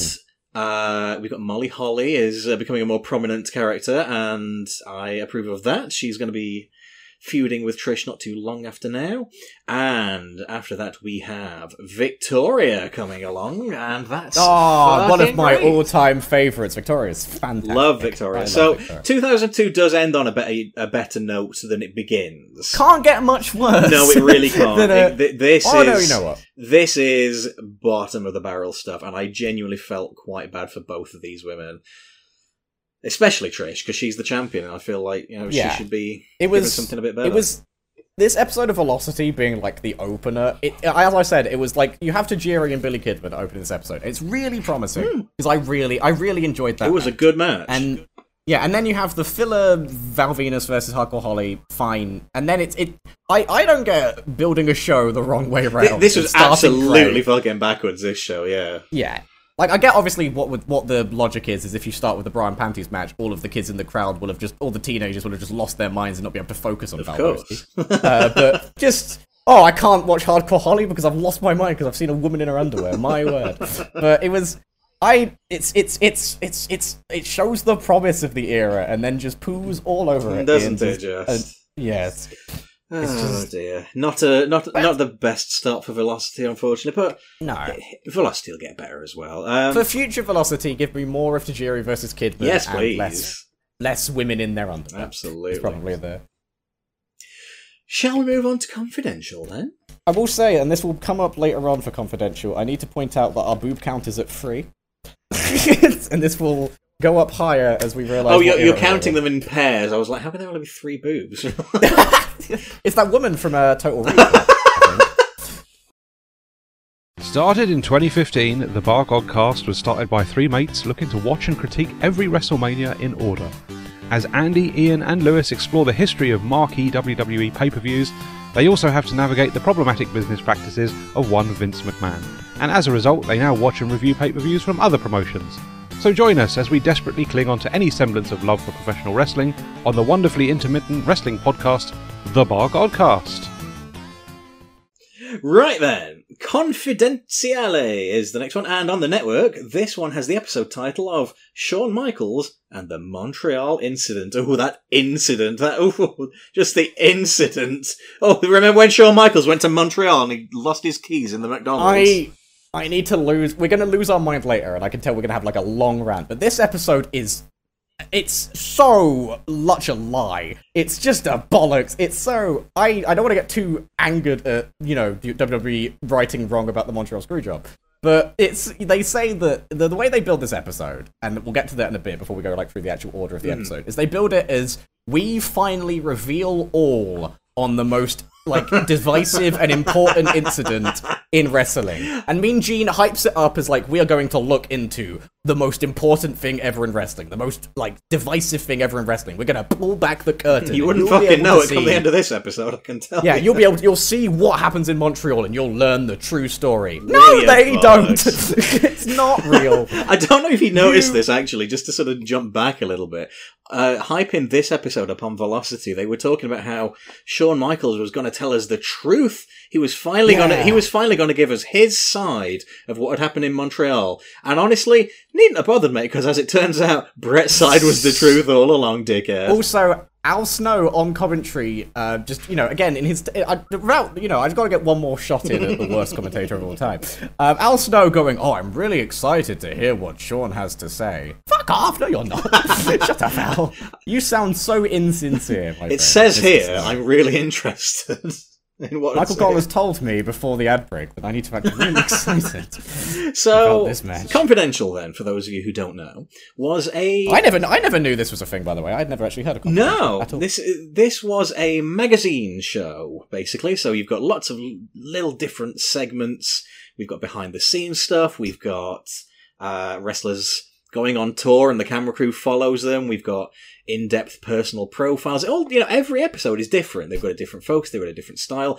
I believe they're all on the network. I'm not 100% on that one, because the thing with this is some of these segments were reused in later episodes, and I think the network versions cut out all the reused ones, so you have a tighter presentation on there. Yeah, I looked for the full actual Confidential as it was not used. I mean, I looked it up on the network. I saw the network one. I went to check an actual one that had the full actually listed episode of Confidential. Which is, yeah, as you say, it's like the clips are different, because it's one of those shows where you just put in something and you can remove it, and you put in something else. Exactly, yeah. It's one you can sort of chop up in syndication and what have you, because this ran for a couple of years, so everything that is old is new again, so they could rerun some of these segments later. Yeah, because eventually one of your fans in 2006 is not going to have seen that thing in 2002. Sure. Like, of course, yeah. Our host for this, ladies and gentlemen, is WWE legend and future Hall of Famer at the time. And fresh out of his WCW contract, it's only bloody Mean Gene Okerlund, who... tarnishing his career one episode of Confidential at a time. A little bit. He introduces himself by saying, Mean Gene Okerlund, back here where I belong. And I just have this image of Vince, like, slightly out of shot, stroking a gun, like, good, yes, you're back where you belong, tell him that. Just before we get to Mean Gene introducing, by the way, because again I mentioned the Velocity intro and like my first reaction to it, I do not like how Confidential look, because this is just a cheap scary fucking intro, man. It's a cheap intro, but also it's not just a cheap intro and it's just clearly just clips put together, but also it's just the eyeball. Like the logo for Confidential it looks like the Big Brother logo. Which is, thankfully, that's an international reference. Like the Big Brother logo with the eye in the middle, but the eye is just looking around everywhere and peering around. It just looks really not good. And the music is porn music. It goes like as it's like playing in, and then it goes as you see Jericho on a drum kit and a man playing baseball and Undertaker on a bike. It's like Angle getting up to hijinks. Yeah, and Mean Gene comes in and is like, hello, I'm here where I belong, surrounded by eyes. Okay, great. Thank you. The set, as well, is the same set that they would use for Afterburn, the same set they would use for Bottom Line. It's the same set that Gene would host WWE Classics from a few years later, so I assume this is at Edit 1 in Stamford at the headquarters. I think also this set has been just rehashed for. I feel like this is probably the same set they use for like a SmackDown or whatever. Like probably same kind of like thing, like SmackDown, Talking Smack and whatever. Absolutely, this is we don't expect a great deal of budget to a 1 hour long show set in this period of WWE history. See, at least now they're excited enough to do these things in front of the fans. While they're all coming into the arena, let's have a Talking Smack episode. Mm-hmm. But also, Mean Gene brings us into this episode here on his news round set. And... That's not an international reference, but I appreciate it. Some of these you'll have to look up later. We're gonna throw to WWE correspondent Lizo Mazimba. Yeah, Lisa. Oh, Miss Lisa. He's a good lad. No, two people get this reference. So he hypes up that we're going to see behind the scenes. This is Confidential's big rap sheet is that he's going and looking behind. He doesn't, by the way, but he's looking behind the veneer of wrestling. And he describes that what they're going to be doing is sometimes getting serious, sometimes probing, and sometimes getting controversial. Not how you pronounce that word, Mean Gene. That's really controversial. But yeah, so he hypes this up as this big, new thing. And as I angrily alluded to, the main cover story is HBK. Yes. Now this in the Montreal Screw. This is split into 2 parts over the course of the show. So part 1 is kind of nothing really. It's a little bit of talk pretty much for the benefit of new fans that haven't seen a great deal of early Attitude Era, perhaps, and the fans that aren't familiar with the New Generation era, sort of saying, who is Shawn Michaels? What was his deal? What do you need to know about Shawn Michaels to be brought up to speed? Yeah, because it's one of those eras where if you entered watching now and you hadn't watched anything else, you had no idea who Shawn is. No, I had no clue. He was one of the guys who, as I started wrestling, he was pretty much leaving. So he wasn't really a factor, and then he returns. Spoilers for this 20-year-old show. he returns. Oh my god! He returns very, very soon. We will be covering that episode. Yes. He returns and has, frankly, possibly a better run than his original run. I think it's pretty widely regarded that his comeback, I'm now a believer in Christ run is better than his original, because his original one, he was as alluded to in the story, he was a knob. He was a bit of a cock, was Shawn. I'll put it this way: there are people like to sort of tiptoe around this. Shawn Michaels will be the first one to tell you he was a complete prick back in the day. Which he does in the first section. Absolutely, and I appreciate the open candour from Shawn. I really appreciate that. To the point, though, that, I'll give you a recent example. On Mick Foley's podcast, when they are discussing Shawn, and talking about what he's been up to backstage, and bearing in mind Mick Foley liked Shawn and got on with Shawn, he's always very careful to refer to Shawn Michaels and Bad Shawn, which is early 90s Shawn. That's also because Mick Foley is the nicest man He is on the nice. planet. Yeah. Yes, because certain subsections of fans variously know him as Prick Michaels, HB Cock, Cunt Michaels, and one of my personal favourites, which sort of sums it up, is Coke Michaels, because he was absolutely fueled by the nose powder. I appreciate you opening up that cunt is a perfect word to use, because that's pretty much what I wrote as the TLDR for this first section. Shawn which is TLDR, he's a cunt. He was a he knows he is. Yeah. There's a line from Gerald Briscoe, who was one of sort of kind of Vince McMahon's inner circle. He says that Shawn's legacy is that he'll be remembered for his talent, but also being difficult to work with. Which really ages funnily as well. This whole, and also, again, just to preface this Confidential and Velocity feel very similar, because they both start really well and then get terrible. And they kind of mimic each other. This one's really good, because it's HBK admitting that, he was the guy in the company, Vince going, he would absolutely just annoy me, and I didn't want to. I was close to hitting him. Gerald Briscoe being he'll be remembered as just a bit of a handful, and then obviously that ages like milk immediately because straight away he's all that Shawn will be remembered for is being a massive hothead, and then Shawn comes back and has a career renaissance. Yeah, it's so weird because today, I know there was that story that circulated not too long ago with him being a bit of a cock, to put it mildly, to I think it was Dax, and I'm not excusing that in any way, but I think most people these days would say that Shawn is a pretty fucking great guy, and he's taken him being a younger sort of hothead, and he's mellowed out and decided to be less of a hothead adult. He got clean, he found Christ, he found love, and honestly, I'm happy for him in that regard. And I, regardless of whether you like him or not, here we are in 2022. The man does tremendous work developing the next generation of superstars, and I think that is a wonderful legacy, almost more valuable than his in-ring legacy, I would say. Yes. So that's pretty much. Oh, actually, there wasn't one other thing that I did think was quite funny. They were on about how Shawn Michaels was increasingly sort of hard to work with, and he was going off the rails. And they showed footage of him in his pants being interviewed by JR, and it's okay, but you can't say he's going off the rails on a bit that you filmed and put on telly, because he was meant to do that, wasn't he? That was part of the thing that was happening. You can't say that. Show some sneaky backstage footage of him being a bell end or something, But yeah, that's pretty much it for part one of the interview, and it's honestly, that's a nothing bit. I believe this interview carries on into next episode as well. So they've kind of split it up and spread it across. So we are going to get bits that are a bit more substantial than others, and this one was kind of a little bit wet, unfortunately. But it's inoffensive. It's okay. This next segment, though, starts in the weirdest fucking way. Gene, I've got here. Gene says, "I've done it. Yes. You've done it. We've all done it." Gene, I need for this to not be another masturbation joke. Al put me at my fucking Yeah, limit. I was, you went for the masturbation joke, I went, oh, he knows about the cocaine. It was, I've done it, you've done it, we've all done it. But no, Shawn Michaels has done a fuckload of it. My word, have you seen how much Rick the Body Martel did?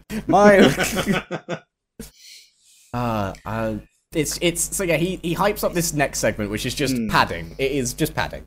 Absolutely. This is like, oh, we've all done it. We've all fantasized what it would be like to be our favourite wrestler. I'm like, okay, well, maybe this would be something kind of cute. I don't know. It's a little quickie segment about the fans. Well, in modern parlance, cosplaying basically. Yes. As wrestlers.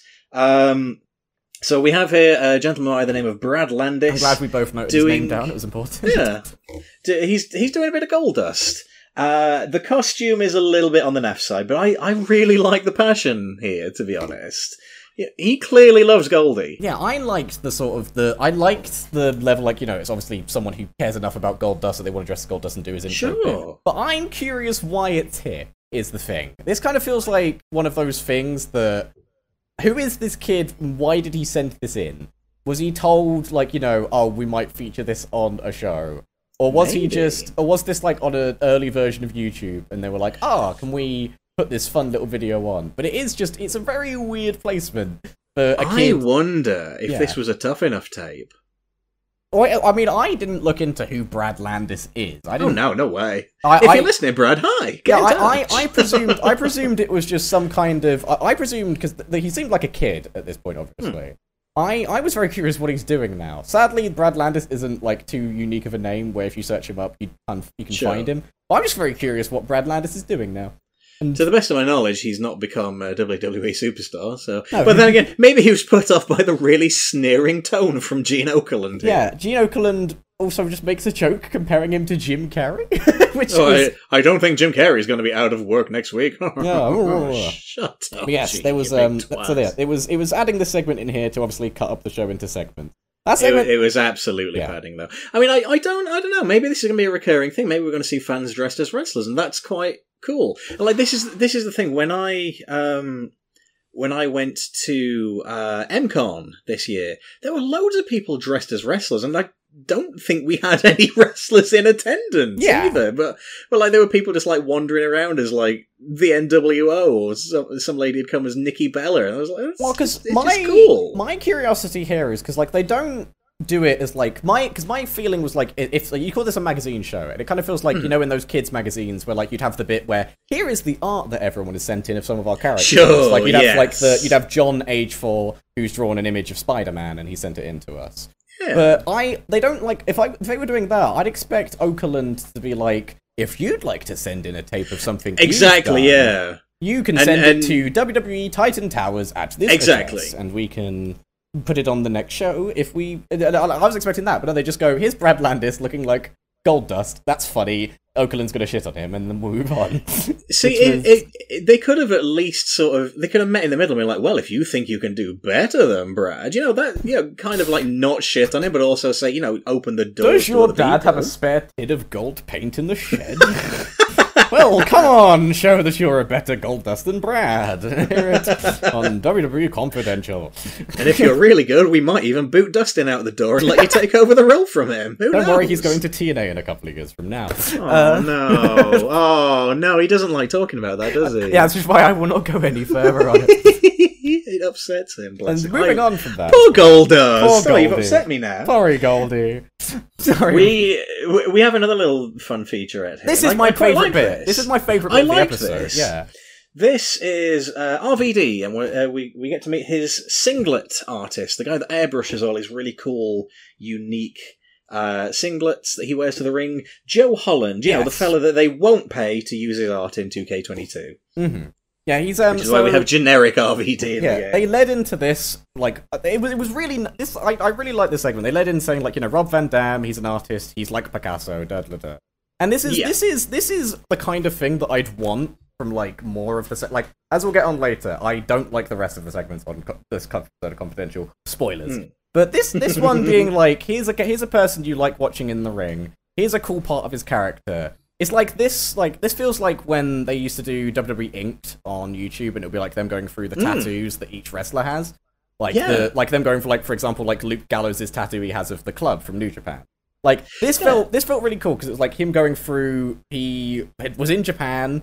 He had this manager and he wanted to stand out in Japan because he felt like he looked generic. He was like, oh, I need a unique gear, and so he found Joe Holland who did airbrushing. And then it's like a really nice story of how RVD got arguably the most iconic part of his like character. And this is a really nice segment for them doing that, and like also showing who his artist is and what his artist got into art stuff, mentioning how he did like John Travolta's like plane on a jacket. And it's a really fun segment. And people that design gear and do the art for wrestlers and stuff, they are properly unsung heroes. Yeah. So this is really nice to not only see the guy, have his name, and then actually see the process of him spraying the art onto a singlet. It's so cool. Yeah, I could sit and watch an artist draw shit all day. I love that. That's part of why I love having so many arty friends, because I just get to watch them draw all the time. Like if Confidential, and to be honest, like this again, I've only watched one episode of this, but if I like on the letter ones, it's like they get like in someone in like Batista, and it's like, here's the tattoos I've got. Here's my tattoo artist, or like that would be cool. Or you bring in Kurt, and Kurt is like, well, who's the person who trained me as a wrestler in amateur wrestling? Here's my, stuff like that. I don't think you can do that with Kurt, unfortunately. But he's no longer with us, unfortunately. But stuff like that. But yes, no, that just sort of. It's kind of like this because it was personal to RVD, and it was nice to have a look at the man behind the character, and even he was sort of reduced to giggling, chuckling, whoa, that's really cool, like by the end of it, which is like not a million miles away from his on-screen persona, but you could tell that he's genuinely chuffed with this little gift that he's got from his friend. And I liked as well that he specifically said they are friends. It's not just, oh, he's a guy I commission. It's like, he's my mate. Mm-hmm.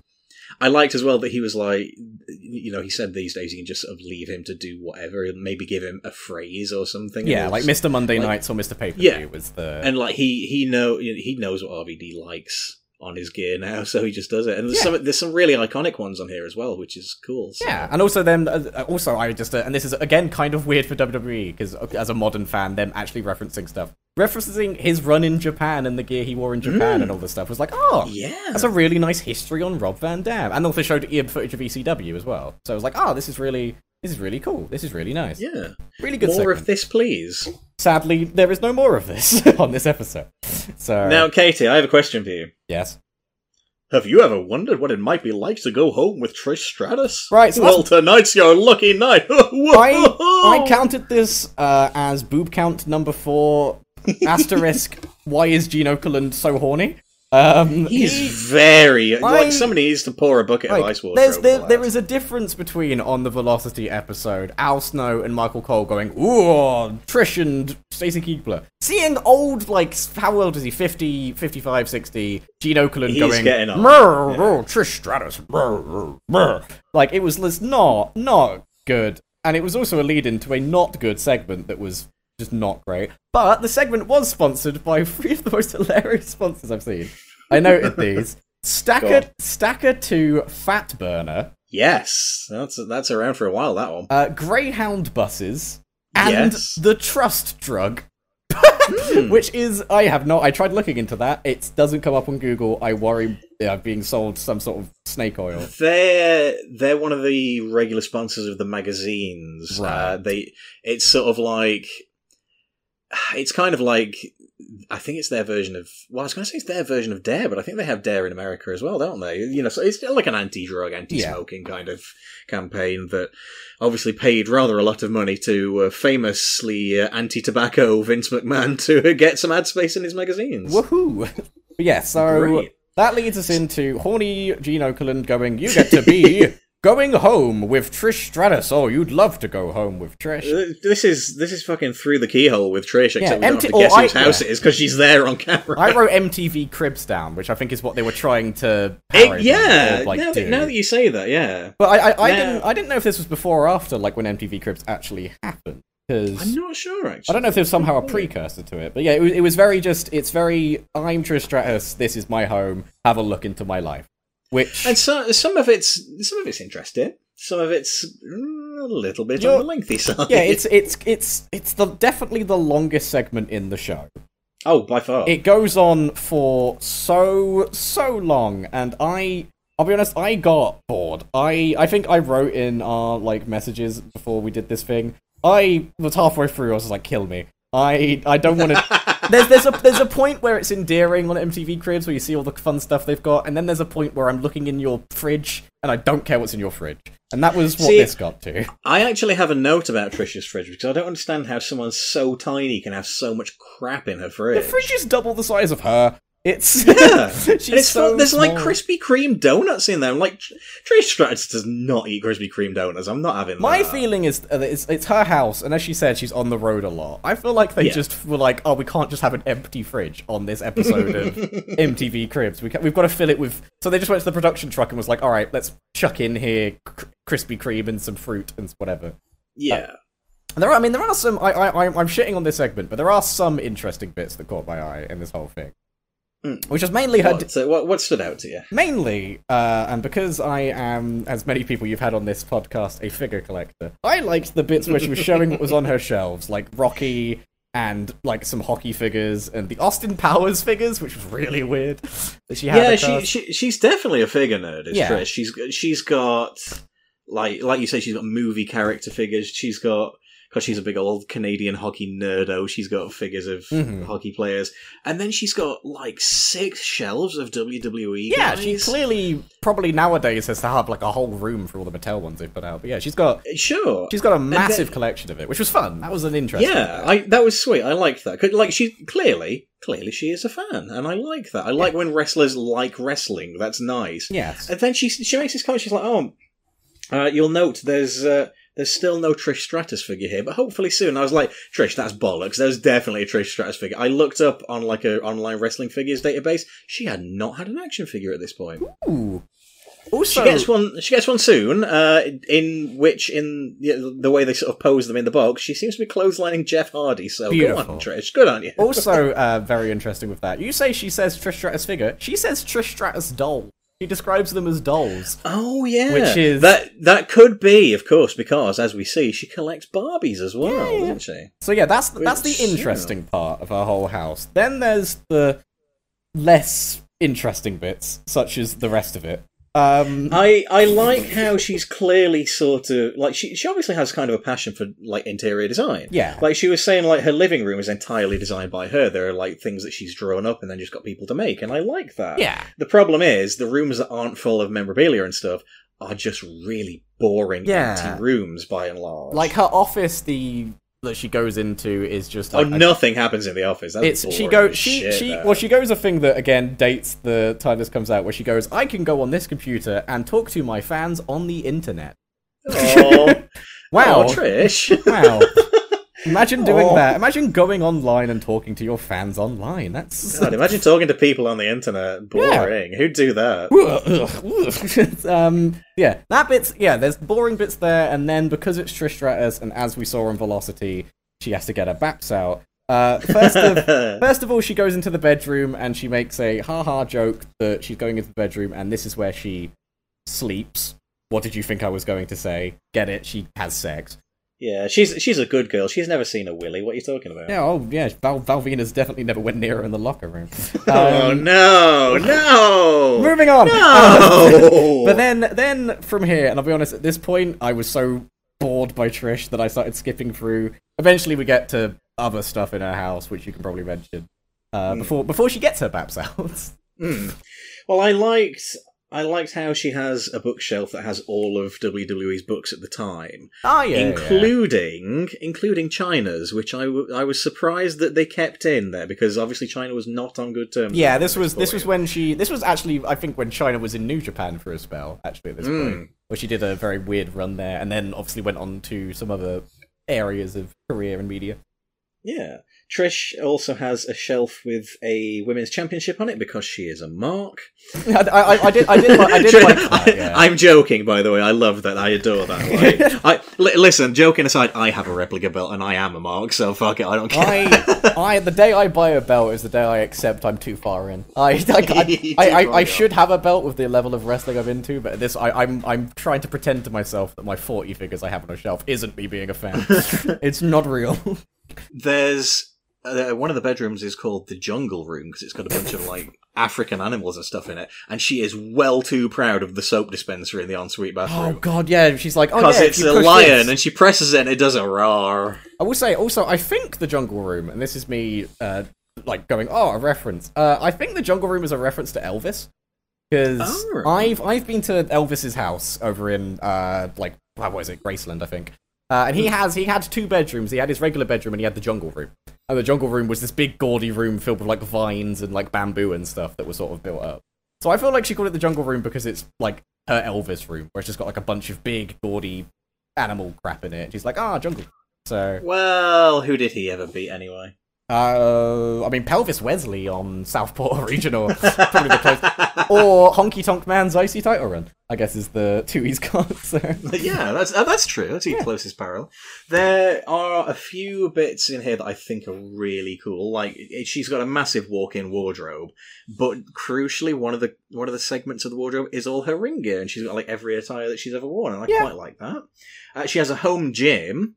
And it has every magazine cover she's ever been on adorning the wall, and that is fucking cool. I will say that's the kind of thing I would do. That's pretty cool, but the cameraman definitely hangs on them for longer than I think would be necessary for any other. That's I don't know if I counted that. I think that adds to the boob count that we have because it was kind of it's a magazine edition, but obviously they're focusing in on the magazine edition for a spell. Yes.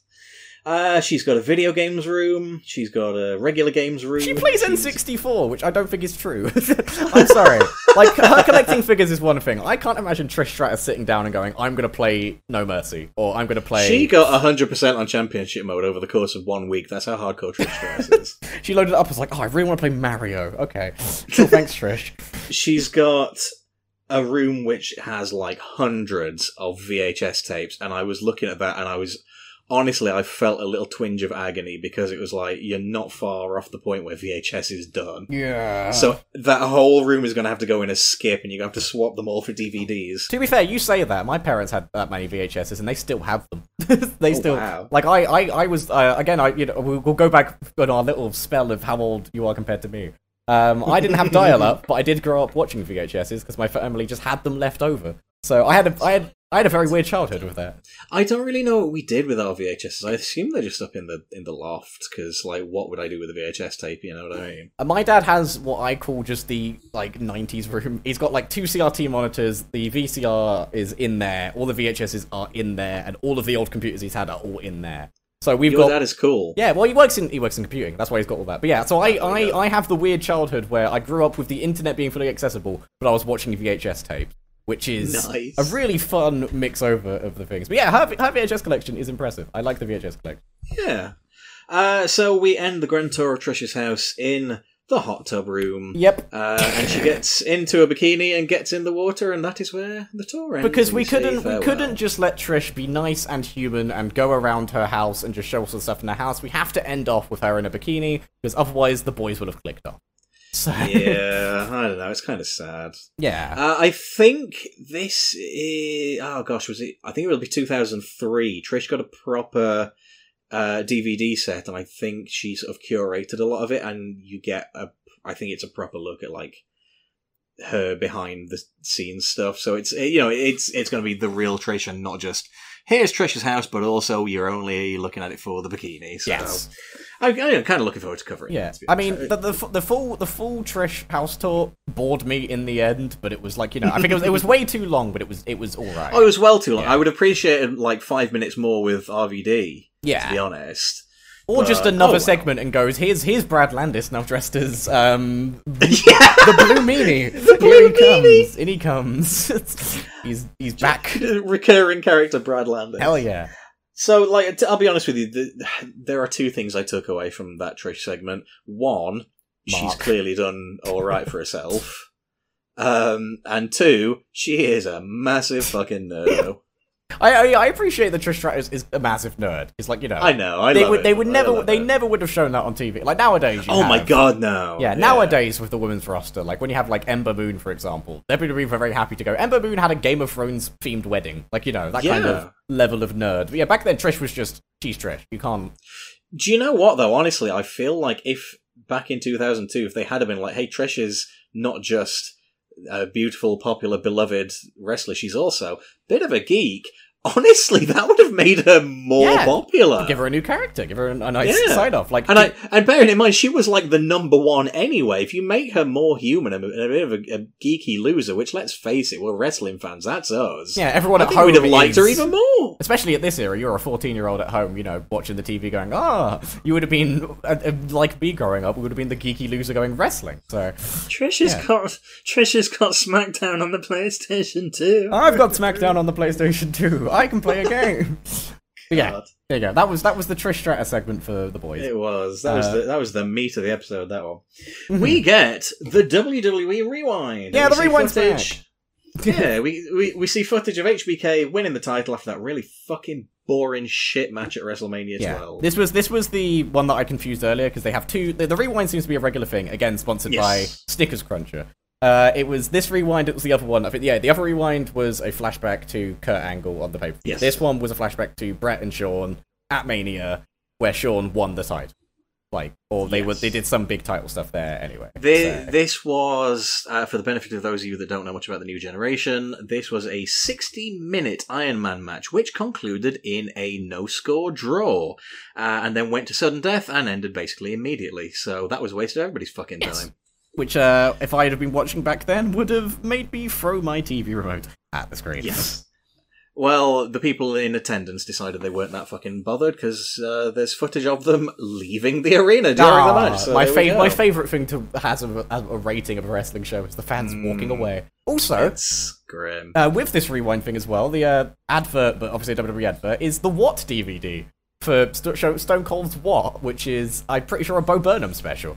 I think it's also called Bo Burnham's What, so... Really? Yeah. That's going to be a very badly timed release for them. Yeah. Because Austin is not going to be with the company for very much longer. Now, by sheer fortune and happenstance, Shawn Michaels' return happens on Austin's last night in the company. Yes. So we will be covering that on the timeline. And that was sheer coincidence. I looked it up on the wiki while I was like, when did Austin walk out? And it was like, oh shit, we're covering the right episode anyway. Fantastic. My feeling is that Austin was on the outs anyway, and obviously the big thing is that Austin didn't want to lose to Brock. He'd already no-showed once at this point. Yeah, and he didn't want to lose to Brock in some random tournament, and then he was like, alright. Yes.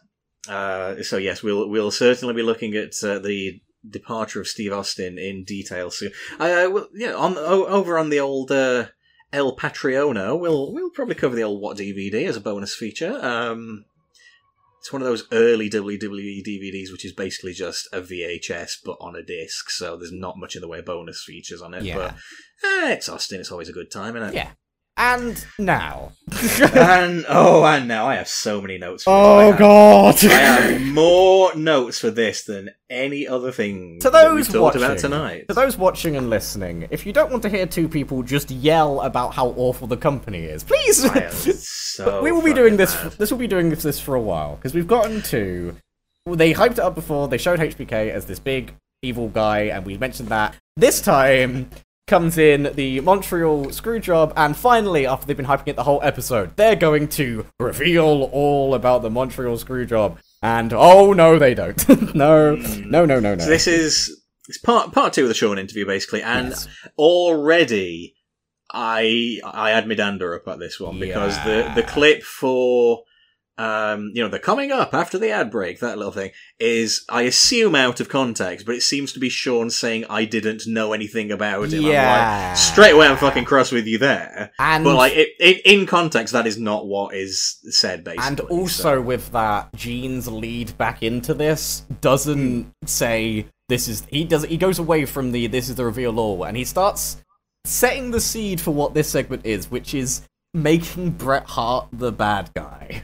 Of the Montreal Screwjob. And all right, here is the thing as well, of course, because as I said, like when I was starting watching wrestling, Shawn was on his way out, so Bret, of course, was long gone. So to me, Bret Hart was kind of a mythical figure. Yes. Now, I tend to look at the modern age of pro wrestling basically being the 80s onwards. The territory eras; those are the before times. Yes. So when you've got a performer that's from the territories, like your Lou Theszers, people like that, your George Hackenschmidts, those are they're wrestling history. They're part of myth and legend, and we all respect them, and we all know they were great. Bret is kind of one of those guys for me because for a long old while, I had really basically seen bugger all of Bret. Yes. And I'd come into it after the Screwjob as well, so I was past all of that shit.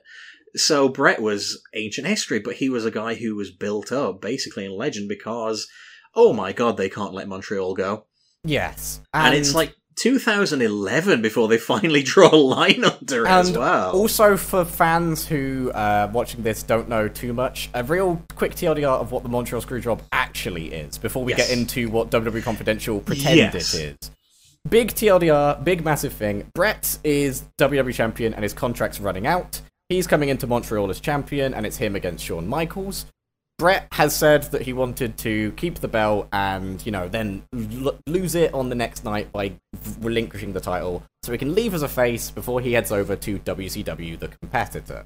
And what they do is Vince McMahon and a bunch of the backstage guys, including everyone in management, I think Cornette was one of those as well, they all put together this plan, which is Shawn Michaels will lock Bret Hart in a sharpshooter, which is Bret's finisher, and Earl Hebner will very quickly ring the bell and run. And then what will happen is Bret will have lost, but not lost as he was wanting to do. He will then be lost, he has lost, and they get screwed, hence the screw job. Shawn Michaels is the champion, Bret Hart then, leaves the company without the belt, so Vince doesn't have to worry about that, and Bret is, taken out of WWE and sent away to WCW.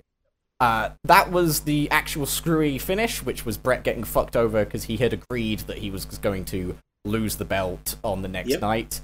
Absolutely. That's Bret. The important thing here, Bret's a man of his word, so he absolutely would have done that. So supposedly he was going to work for free on the following night's Raw as well, and I believe he would have done. Yeah, I don't know who got in whose ear on this one, because another part of the story is, of course, Alundra Blaze, who we mentioned earlier, showed up in WCW as Medusa, and she still had the WWF belt at the time, and she put it in the bin, which got her blacklisted for a long fucking time. Mm-hmm. And it wasn't her fault as well, which is really awful, because she was just following orders on that one.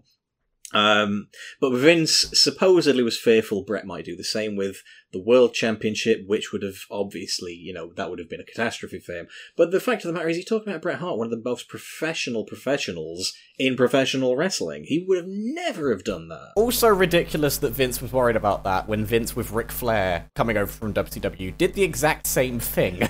Exactly. Ric Flair came in as WCW champion holding the belt and came up with it on TV and was like, I've got the belt here. I've got the other company's belt. I'm the real world's champion, yeah. Which, it's a ridiculous setup, and also if you want to actually look at the proper story, Vice's Dark Side of the Ring episode of the Montreal Screwjob is the real story. Or as close to as you can get. It probably is close to, yeah. It's been covered in tremendous depth over the years, to the point that I think a lot of wrestling historians are just fucking bored of it. Most channels on the internet won't touch it anymore, but back in 2002, nobody was doing that, and that meant that WWE could... it was new and exciting. Yeah, WWE could paint their own story and just make something up for what the Montreal Screwjob was. Straight off the fucking bat then, the fucking balls on them to do this little intro to the segment with poor, angelic, sainted Vince McMahon helping Bret Hart negotiate his WCW contract. He just wanted Bret to have more money. He just cared so much about it. And Vince only cares about competition and keeping the right in wrestling, and doing things by the book is what Vince has always cared about. I wrote down Vince shut up all right, in my notes. Yeah, all right, Vince. Whatever you fucking say, pal. Now, here's the thing. We are told that, and this is the narration. So this is just. I'm not pointing a finger of blame at anyone. This is just what's being fucking read. This is the narrative they've given. Yes. The narrative is Brett wasn't about to drop the WWF Championship to anyone under any circumstances, and that is a fucking outrageous lie. Yeah, they painted Brett as the big evil, I'm holding onto this belt until you've got to force it from my hands. And Yes. the way they weave this story is that it's all HBK says this, Hebner says this, Briscoe says this, Vince himself says this, that the only thing they could possibly do is screw him. Oh yeah, because no other option. that was the right thing to do. The best thing for Bullshit. business for them to do is they had to force it out of his hands because Brett is this big evil and he's going to the WCW. Grr. Yeah. And the thing is, well, like Brett like offered a list of people he'd be happy to drop the belt to as well. He suppose like the names I've heard, and I haven't read Brett's book, so he's probably got a few more names in there. But the names I've heard are Ken Shamrock was one of the options he gave, and Stone Cold. Yeah. Now Stone Cold, of course, they were going to put him in an Intercontinental title feud with The Rock, so obviously that wouldn't have been an option anyway. But Ken Shamrock would have been a fine fucking option. As I've understood it, it's Brett was happy to lose it to anyone not called Sean. Anyone but Sean, and that's Sean's own fucking stupid fault as well. Yeah. And because Sean... Brett had basically said, well, look, I don't mind losing the title to you in Montreal. And Sean's response was, well, I wouldn't do the same for you. And Brett in return was like, oh, well, fuck you then, buddy. Guess it's my creative control clause then. HBK on this segment, because again, they've built up HBK before. HBK was like, well, in this situation, the only thing that can come out of this is me looking like the bad guy. But that's because you involved, dickhead. That's because you are. And he puts it across as like, I'm gonna look like the bad guy whether or not I knew. And then later on he says, well, I knew. Well, then it doesn't matter whether or not you knew. And so the first level is that it's everyone. I wrote down it's everyone licking each other's balls. Which is it's Vince is putting the narrative in that he had to get the belt off Brett. And HBK says all that Vince could do was take the belt off Brett like this. Then Gerald Briscoe comes in and says, well, HBK going out there that night was really courageous and really brave of him. Fuck you, Jerry. He was off. He was really brave and really courageous for him to go out there and do that. I think that showed a lot of balls. I think that was a really good thing for him to do. So that's him jerking off Sean. And then Earl Hebner comes in because it's Earl Hebner and he has to turn up. He goes, well, I was there, and I didn't know what was going on, but I called the bell, and I got out of there, and I was out of the building, so I didn't see nothing. You lying toe rag. Absolute piece of shit. So you have basically these four goons all backing up each other here on this story. Everyone has everyone else's back, and nobody's guilty, except for Brett, who is innocent. And then reality. that's How all fucked is that? That's all the stuff woven, and they don't mention anything about the actual screwing and what happens. They don't mention about the sharpshooter. They show the sharpshooter, but they don't mention it. And then Vince, they show the infamous interview of Vince having a massive black eye, which I wrote down, lol, nice eye, because he got punched straight in the face by Brett. And this was the worst bit for me, because there's so much that you can just pick apart, and we could do this for an hour or two, just picking apart each little lie and each little evil bit of them just writing the story as Brett is evil.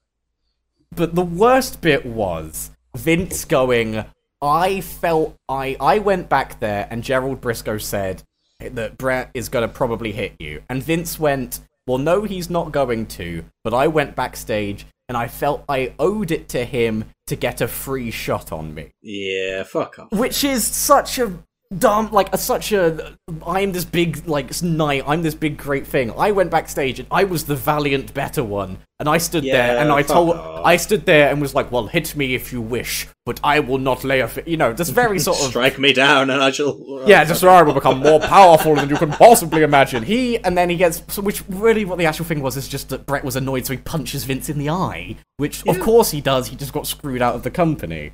And it's just, and then they just keep painting this thing. There's a funny bit where he goes, "Oh, Gerald Briscoe broke my ankle." Serves you right. Yeah, like in trying to stop Vince from going up to Brett, Briscoe accidentally stands on Vince's ankle and breaks it, and then Brett knocks him on his fucking ass, which is hilarious. Yeah, as I said, there's so much you could just pick up for it of them just writing this, which would only be fixed in 2011, and not even really, because they just made Brett shake hands with Vince, and do a little... And then hit him with a chair 26 fucking times at WrestleMania. Yeah, but it is just the worst, badly aged, such a prime example of Vince trying to make reality his own and trying to weave reality to be what he says it is, and it is just disgusting. I think is the best word. Do you know what? You know what's really bad actually? As a kid, if I'd have seen this, I'd have probably believed it. Yeah, because I wouldn't know any different. And that's what they're going for. I wasn't watching, and it's me. It's that person who wasn't watching that they're talking to with this segment, not the people that knew. Yeah, they want the big 90% of the crowd who know nothing about this to watch this and go, "Oh, Brett is evil. I should hate Bret Hart." And that's, Yeah. There's quite a lot that I've got written down on this one. There's a quote from Briscoe. "Oh, a lot of people were uneasy that day." Yeah, the fucking conspirators probably, dickhead. Yeah, you're currently screwing out your champion from the company. I hope you feel uneasy. I hope you feel guilty as fuck, honestly. Yeah. By the sounds of it, Shawn was guilty for a long while on this because he knew he was wrong. Yeah. And also, it's the bit that everyone has, like, that one point that just, like, got really annoyed at them with Shawn going, "Well, no matter what, I was going to be the bad guy." And then, like, not even, like, 5 minutes later, they go, "Well, yeah, I knew." Come on. If you know what's going to happen and you know he's being screwed out, are you not surprised that Bret Hart wants to lump you? Are you not shocked by this? The thing that absolutely I was mouth agape that they'd said all of this and then had the fucking lack of common sense to include this bit. We get, I don't know where the recording's from. Probably there was a backstage camera and they've just like stripped the audio from it. We actually have like an audio conversation of Vince and Brett talking to one another the night of Survivor Series 97. They've used that same clip before. They've used it on Dark Side of the Ring and other things. It was one of I think the reason it exists is because Bret Hart, they were doing a backstage documentary style thing. Yes, it was Wrestling with Shadows, wasn't it? That was it was one of those sort of early precursor to like the sort of backstage kayfabe, but like you look into the like behind the scenes. They were doing one of those things that was later going to be like a TV thing. So that means that they just so happened that they had an interview and a recording of Brett and Vince through the door. What they have is this fucking smoking gun that they're lighting, basically. Because, like, on the recording, Brett is offering different options He's to being Vince. Really nice. He's being really open. Do you know what? He even says, "I was thinking tonight we'll have a DQ finish." He doesn't even want to beat Shawn, the guy he fucking hates. Yeah, his setup. Brett's such a fucking professional that he wants to keep Shawn looking strong. Yeah, fucking unreal. The man he does not like and does not want to lose to, and the one reason all this stuff happened is because he doesn't want to lose clean to Shawn anymore at this point. That has caused everyone to just go, "Oh well, the only thing we can do now is stab this man in the back."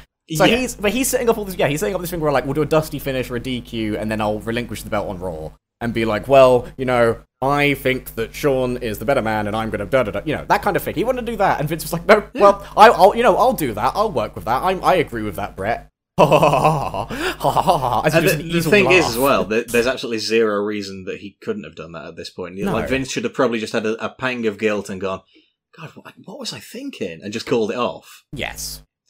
Shawn says, "I have no idea if the match itself was any good. I don't think it was." And I haven't watched the match, admittedly, but apparently, weirdly enough, for two of the all-time greatest competitors, supposedly they don't have much chemistry in the ring. The two, of them, which is probably because they fucking hate one another. Yeah, it's one of those things where like you can take two of the greatest wrestlers in ring, but if they don't click in the ring, it's not great. I also haven't seen the match, and I do think it's kind of funny that no one will ever comment on that. No one was ever going to go, Brett versus Shawn in Montreal was like, a 3.5 star or a 4. No one's going to ever talk about that. No one's going to ever review it, because all you're waiting for is at the end where Shawn blocks in the sharpshooter, and then Brett goes, "Oh, fuck you," spits on Vince McMahon and signs WCW. That's, all anyone's going to care about. Exactly. There's a astonishing fucking admission as well. Briscoe is talking about who was stood at gorilla position. So Owen was there, Davey Boy was there, Patterson was there, Briscoe was there. Briscoe says that Pat Patterson was not informed of the screw job, which I think is an amazing betrayal of Patterson, because he's one of the closest friends that Vince had, and for Vince to not trust him with this, probably because he knew Patterson wouldn't go along with it, I think that's disgraceful. It's honestly. one of those stories as well where, depending on who you talk to, because it's one of those like backstage things, they'll go, I knew but this person didn't, and they didn't know. And it's one of those things where you're just like, okay, so like this person's like, well, I heard from, and then but I didn't, I had no idea. And then Earl Hebner goes, oh, I'm the ref for this match, I've got no bloody clue, and then runs away and goes, wee, because he pretends that he didn't do anything. That was, I knew it was going down 10 minutes before the match was supposed to go on, says Hebner. You fucking If you'd been told bastard. 10 minutes before, you'd go, no, that's bollocks, and not do it. If you had you would. And also, I can't believe that they make Brett the bad guy in this like confidential segment. No. When he's got Owen Hart, his own relation, Davey Boy, who's a member of like the overall Hart like dungeon group, has all of them watching his match in his home country, in his home place where people cheer for him, and they're like, well, of course Sean would end up being the bad guy. Typical. No, of course what you've done is you've taken a man from Canada, in Canada, against a man who's not from Canada, watched by Canadians, and shoot him in the face. And wonder why Canadians go, oh no, our man. After what I imagine was an astonishing amount of cajoling by the interviewer, Sean does actually come clean and admit he knew what was happening. Yes. Now, bearing in mind, Sean's story for 5 years almost was that he didn't know. And we even see footage from the locker room, which I assume is courtesy of Wrestling with Shadows, of Brett directly asking Sean, were you in on that? And Sean tells him no. So Sean lied to Brett's face and then lied to save his own face. Because he didn't want to be... 5 years. Probably because he looked at Vince, saw the perler that Brett gave him, and then went, I don't want that. I don't want to get punched in the eye. It's honestly, I mean, what else can you call it? It was fucking cowardly. And this whole segment... And the thing is, like, Brett's calmed down by this point, because, like, he's thrown a massive fucking tantrum, and we see footage of him smashing up the monitors and stuff. Rightfully But by the so. time they're... Yeah, but by the time they're in the locker room, Brett is... honestly, he's a fucking sea of tranquility at this point. I feel as if Sean had just said, yeah, I knew, and just been honest. I feel like Brett would have probably just been like, you know what, fuck you, but whatever. Yes. Sean still, however, tells a lie about the circumstances of what he knew. He says he found out when he was told. Presumably, you mean told by Triple H when the two of you and Vince formulated the fucking plan. Because I tell you who comes out of this fucking smelling of roses? Triple H, and it was, according to at least one source, it was his fucking idea. It's such a cowardly interview, because everyone's just going, oh, well, and they all act like it's an inevitability.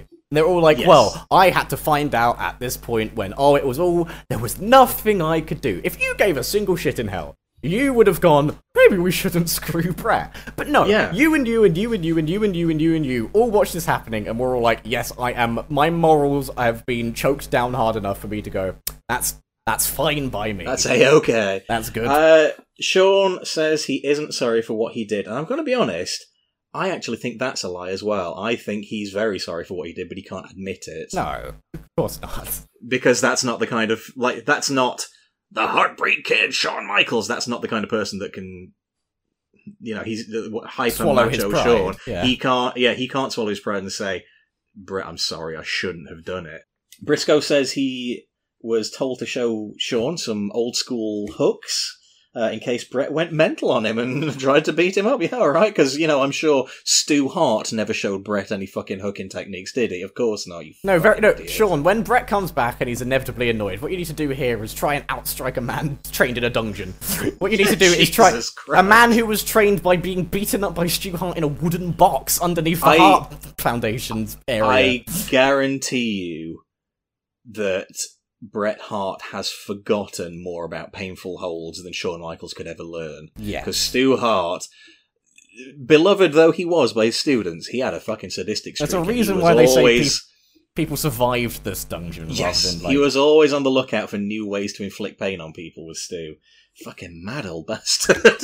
And can I say this is an interesting thing, and this is sort of, I guess, rounds it off. The worst part of this whole thing, for me, isn't the lies, and it isn't like them all clearly being cowardly knobs and just being like, and that's not the worst part. And the worst part isn't the clear lies and the clear bullshit that we'd learned later on was all just fabricated, and, you know, all of just the clear jerking off each other. None of that is the worst part. The worst part is that in this WWE episode of WWE Confidential, in this episode, which is hyped up as we're going to reveal all about the Montreal Screwjob, not only do they not reveal all about the Montreal Screwjob, this isn't the main story in the episode, and we still have about 10-15 minutes later where we go on 2 other stories, which, credit to them, the other stories that come up, those wrestlers aren't going to know where they're put in this show, but those stories pale in comparison to Montreal's Screwjob, which Gene himself says is the biggest, like, night in wrestling. That is the third from last of the show. The funniest bit for me is that not only do they not tell all the truth about Montreal, they don't even tell you what Montreal fucking was. No, they just go, well, it was the most divisive night in wrestling. Why is it that? Do you want to give us some context there? Oh no, sorry, we have to have this segment with Ivory that's coming up. Oh god. So yeah, anyway, we'll get on to that. That is the full Montreal, and everyone has heard so much about Montreal, but I lost a little bit of respect for Jerry Briscoe on this one, I'm going to be honest. And Vince, honestly, I'm used to Vince being a lying fucker, but oh well, never mind. Somehow, me watching Gerald Briscoe versus Pat Patterson in an evening gown match, I lost more respect here watching Gerald Briscoe in this segment than I did watching that match.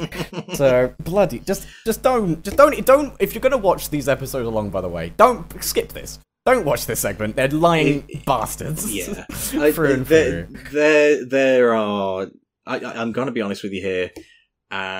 Of all the people involved in the Montreal Screwjob, only one of them has consistently kept his story the same, and you don't have to change your story when you're telling the truth, and that's Brett. Yes. So that says it all. Let's move on to happier things then, such as Lita breaking her fucking neck. It's such a parallel here as well, where you end off as like this big Montreal thing. Gene then goes, and then we go on to the set of Dark Angel, which is like, you know, okay, I get this is also a very big, important thing for Lita. It's fucking 2002 as fuck, by the way. 2000, yeah. Dark Angel, Lita on the set of Dark Angel snaps her neck. Yes. And just absolutely just breaks it because she lands straight on her, like, face and then bends backwards in a really awful way. But it's such a weird placement for them to put this right after Montreal.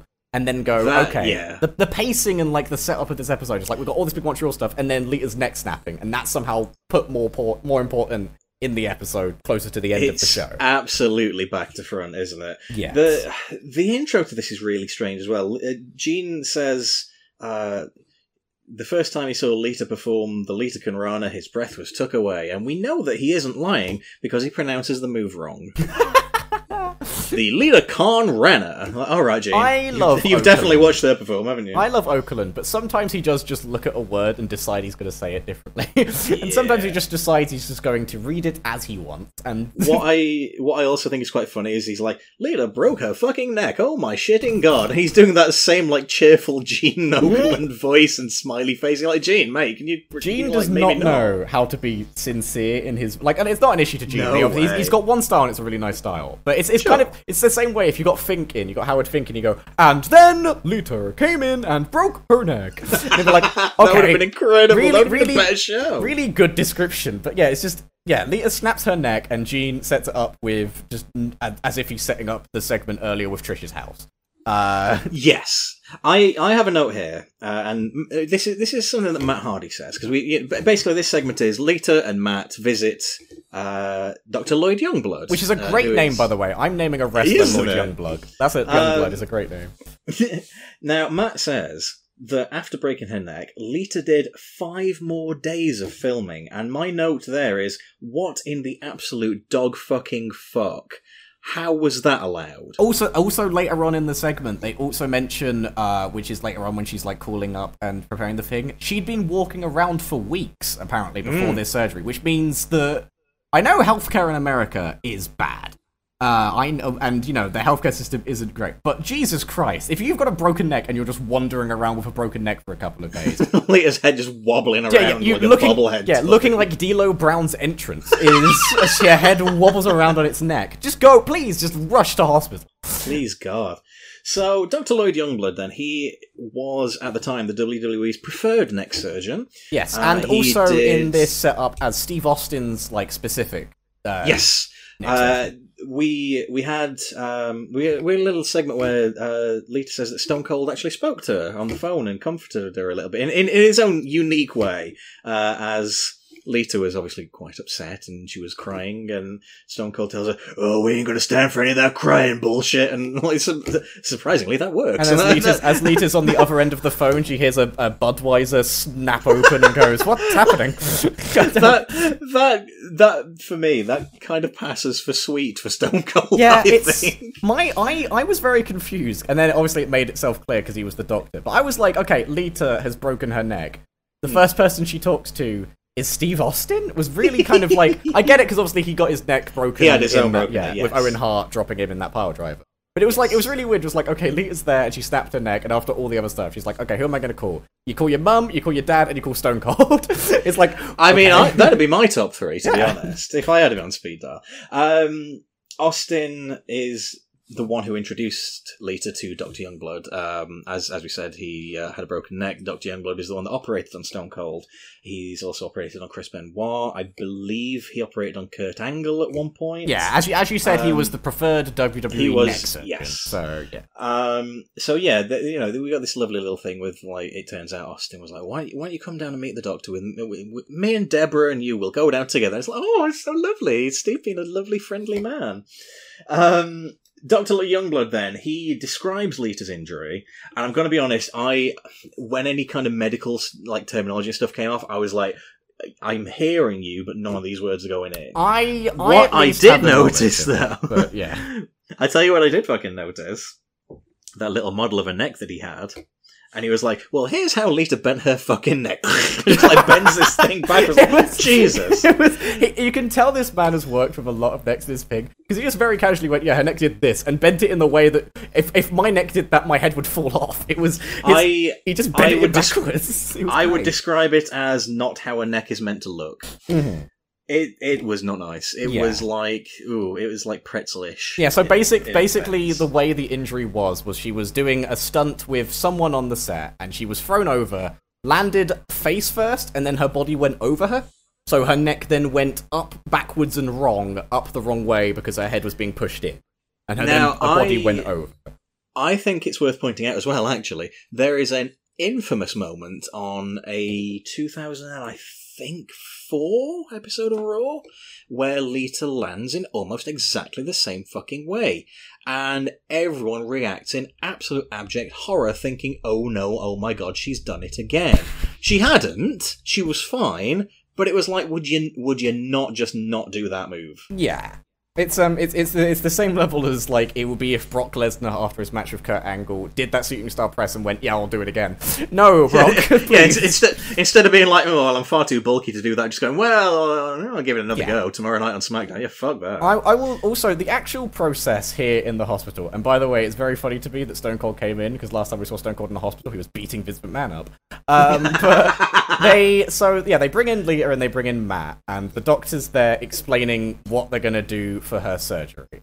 And I thought also it was kind of weird that this is Lita learning this life-altering surgery with a whole camera crew there. And I just want to imagine the how weird and abstract the wrestling world is that Lita and Matt go, yeah, we're going to learn about this life-altering thing that's going to happen to this woman that could take her out of the ring, could put her out of commission, really important. We're going to have a camera crew and a sound boom guy here watching us the whole time. It's like, ugh. I think the mood was set when Dr. Youngblood walked in and greeted her as, oh, hello there, Lita, instead of hello, Amy. Hello, Amy. Name. Hello, Amy Dumas. hello, Miss Dumas. No, hello, Lita, off of the telly. Off of the telly wrestling. Yeah, so they explain the process, and he mentions in a very just awful thing that they're going to grind out a bit of her neck, put in a metal titanium plate, screw it in so place, horrible. attach it, and then like put it back in, and then it will heal up. And he says, well, your neck will be way stronger. Yeah, but you'll be like Kurt Angle and you can't look left.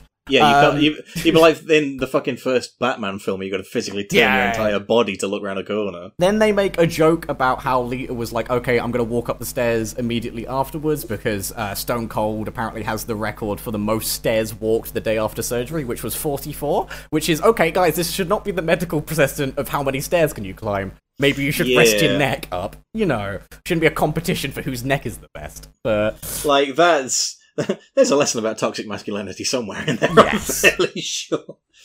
And Lita going, oh, I'm one of the boys, I'll break my neck too. Yeah, that's... I guess fuck surgery. I'll just. It's like when you get a pair of shoes, you got to bed them in, haven't you? You got to bed your new neck in a little bit. Just, on the set of Dark Angel, as you knock it in. Yeah.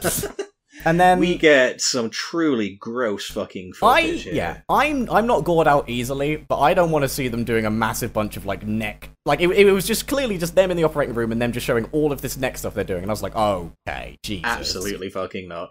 They are poking and prodding and cutting and grinding and oh my sweet god. And again, I'm not.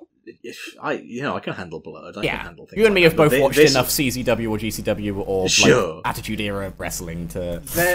There's a line though, and I'm going to be honest. The bit that freaked me out was like, well, here's the bit of bone we've taken out. No, thank you. That stays on the inside. Here is a part of what is Lita. Here is a piece of Lita put on this tea towel here. Let's look at this piece of bone. Wow, that's not good. That shouldn't be out of there. It was like, and also.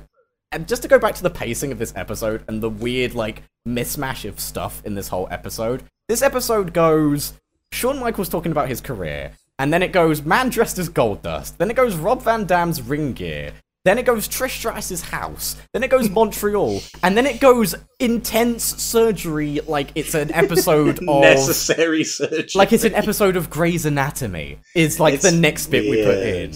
And it's just like, okay, we'll slip this in here. And, you know, kudos to Lita, the surgery seemed to go all well, and she's come back and done more wrestling since.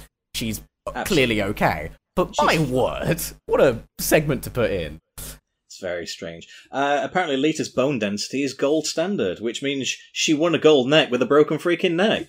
Lita's bone density is gold standard, which means Shelton Benjamin is out of a job. I'd love that. Like they just like make the incision on her neck. Fucking Shelton jumps out. Ain't no stopping me, no. Oh no, he does. Out comes his mum as well, because again, I think around this time would have been him and his mum gimmick. Would have been. Oh my god! Speaking of mums, Lita's mum doing phone acting. Oh god, why did I know they want to make so we see footage. We see footage of the doctors calling. They're like, "Oh yeah, no, this surgery was a success. She's going to be absolutely fine. She's resting up." And then like you cut to this really obviously like ages later footage of Lita's mum like on the phone, awkwardly pretending to be on the other end of the conversation. Like, "Thank you. That's really good to know. Thanks for calling. Goodbye." Just puts the phone down. Yeah. One, she's never going to get hired by WWE with those acting jobs, and two, it's like they were clearly trying to make it like this was live, but I presume none of this was live. Like I feel like the Lita and Hardy segment that went in, that wasn't her original learning of how the neck procedure is going to go, because it can't be. Yeah, surely he wouldn't have called her Lita. He'd have gone, all right, hello, Amy and Matt. Hope you guys are well. Yeah. Lita, how you doing? Ow, ow, ow. That's expected. You know, that kind of bit would have all been not here. The only bit that was real was the actual surgery. So yes. I see, again, we get a little bit more medical talk, and my brain's like, no thanks, not for me. Although, you know, I did hear a few random words. I don't know why my brain randomly picked these out. You know, words like ruptured disc, fragmented, spinal column. I can't imagine why I've got that ingrained in there. Maybe over the course of this podcast, we'll figure out why that's drilled into my fucking brain. It feels like that old thing of do not try it at home, where Rey Mysterio goes, I've had surgery 5 times on my left knee. On my left knee! But it's like, spinal column, ruptured disc. While we're on the subject of that, I love how they eventually had to take Ray out of that because the number of surgeries grew increasingly inaccurate. I've had 28,000 surgeries on my left knee. Thank you, Ray. How's he even able to stand is what I want to know. He's fallen over again and his leg's broken. There's quite a sweet line, which is tragic, unfortunately.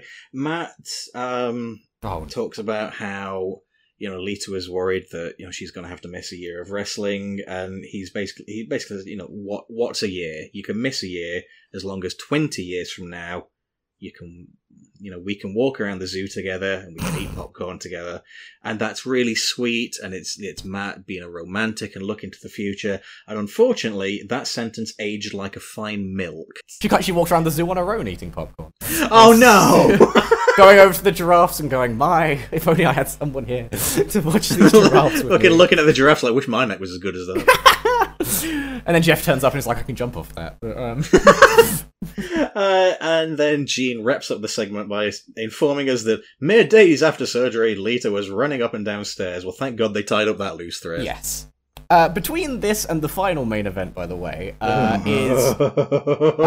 get to the final main event, because again, this show is built terribly. There is an advert for Angina, and I felt sad because the kayfabe was broken because Kurt has his real hair.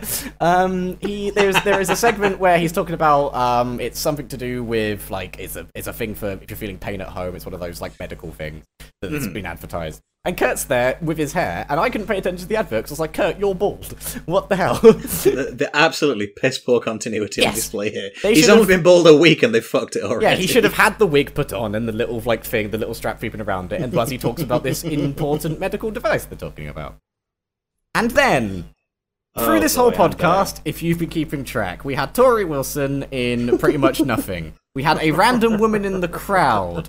We had Trish Stratus and Stacy Keibler in their clothes. We had Trish Stratus again. And to just sum up what the era of wrestling and era of WWE is at this point, fucking God. The way they end off the first episode of WWE Confidential, because you always have to send the fans home happy, is horny Mean Gene Okerlund telling us about boobies. Now, I'm going to be honest here, right? Like, Gene opens this one, he's like, people that know me know that I'm an art aficionado. I particularly like a female nude, which is like, that's a shit line. You've obviously been fed that. But I really found it funny when immediately following that, Gene just went, just like under his breath, like the shittest little laugh. Like, I can't believe I said that. Gene had turned up to work 20 minutes before, and they'd handed him the script, and he went down and went, oh my God. And then he went, oh, fine. he knows that it's the era, and he's seen velocities, and he's like, okay, great. This is what's going to be happening. And he's like, all right, cool, boobies. Ha ha, boobs. My summary of this is, I guess 2 sentences and a couple of exclamations following those sentences. So, Ivory talks about breast implants. Lisa, no! Ivory says you shouldn't have boobs bigger than your head. Lisa, no! What are you doing, love? In this one segment, I have. Oh my God! In this one segment, Ivory manages to be extremely awkward. I nearly fucking collapsed into a cringe singularity. And also, she's basically body shaming women that do have big boob implants, and it's like that. You kind of no. Maybe don't. Like, yeah, especially because she's saying, like, you might feel more confident if you have implants. Well, who the fuck are you to say don't have huge ones then, if that makes them feel more confident? It's also such a weird, like, because obviously at this time, as we said before, the Velocity episode ended with a bra and panties match, which is clearly a focus on boobs. And a lot of the Velocity episode and this episode of WWE Confidential has a focus on boobs. And there's so much focus at this point of boobs and how much great boobs are. And then Ivory ends the episode going, well, maybe some women should have smaller, not fake boobs. You're in the era of 2002 where everyone else is just showing off their boobs because Vince wants it. But you're talking about implants going, oh, well, implants. I tell you, I'm going to be hand on heart honest here. Because Ivory talks about how, she feels a bit more confident with her implants. Hand on heart, I didn't realise she had them. No. I thought Ivory was natural, so hers are obviously very subtle. And also, it's not one of those things that we should really care about. I don't... No, it isn't. And I'm going to be honest here. There was a worry at this time, and it went away, and it came back again when a certain individual was in charge of talent relations, that women in the company would be expected to have breast augmentation surgery. Yes. Now... I think even at the time, even in this era of them being edgy and trying to recapture some of the naughty, oh, look at us, aren't we cheeky, sort of sexy stuff, even then, the fans were like, that's really not on. Mm-hmm. That's got to be a personal choice, surely. Yeah. So, I don't know. So I don't know how. I would love to know how the fuck this came about. Honestly, I would. Like, did someone approach Ivory, or did she go, "Oh, you're doing this new magazine show? I've got an idea for a cool segment. Why don't I talk about tits?" To weirdly link this back to that like Brad Landis Gold Dust segment from earlier. Oh no, I think I know where this is going. It's one of those things where like that one was a fan. And he's obviously had it put in. And how did he pitch that to them? And why was that pitched into the show? Right. Ivory's bit at the end. So obviously they were putting together the show. And it's like, we need a bunch of clips and stuff to put in. Did they? Yeah, because it's a really obvious green screen. Yeah, it's an obvious green screen. And they need all of these clips to be able to make this whole episode. And the big story was the Montreal thing, but they needed stuff to pad around it. I want to know when the meeting was with the talent or like production guys being like, all right, we need all this stuff. And then they were like, oh, we've got like 5 minutes left at the end of this episode.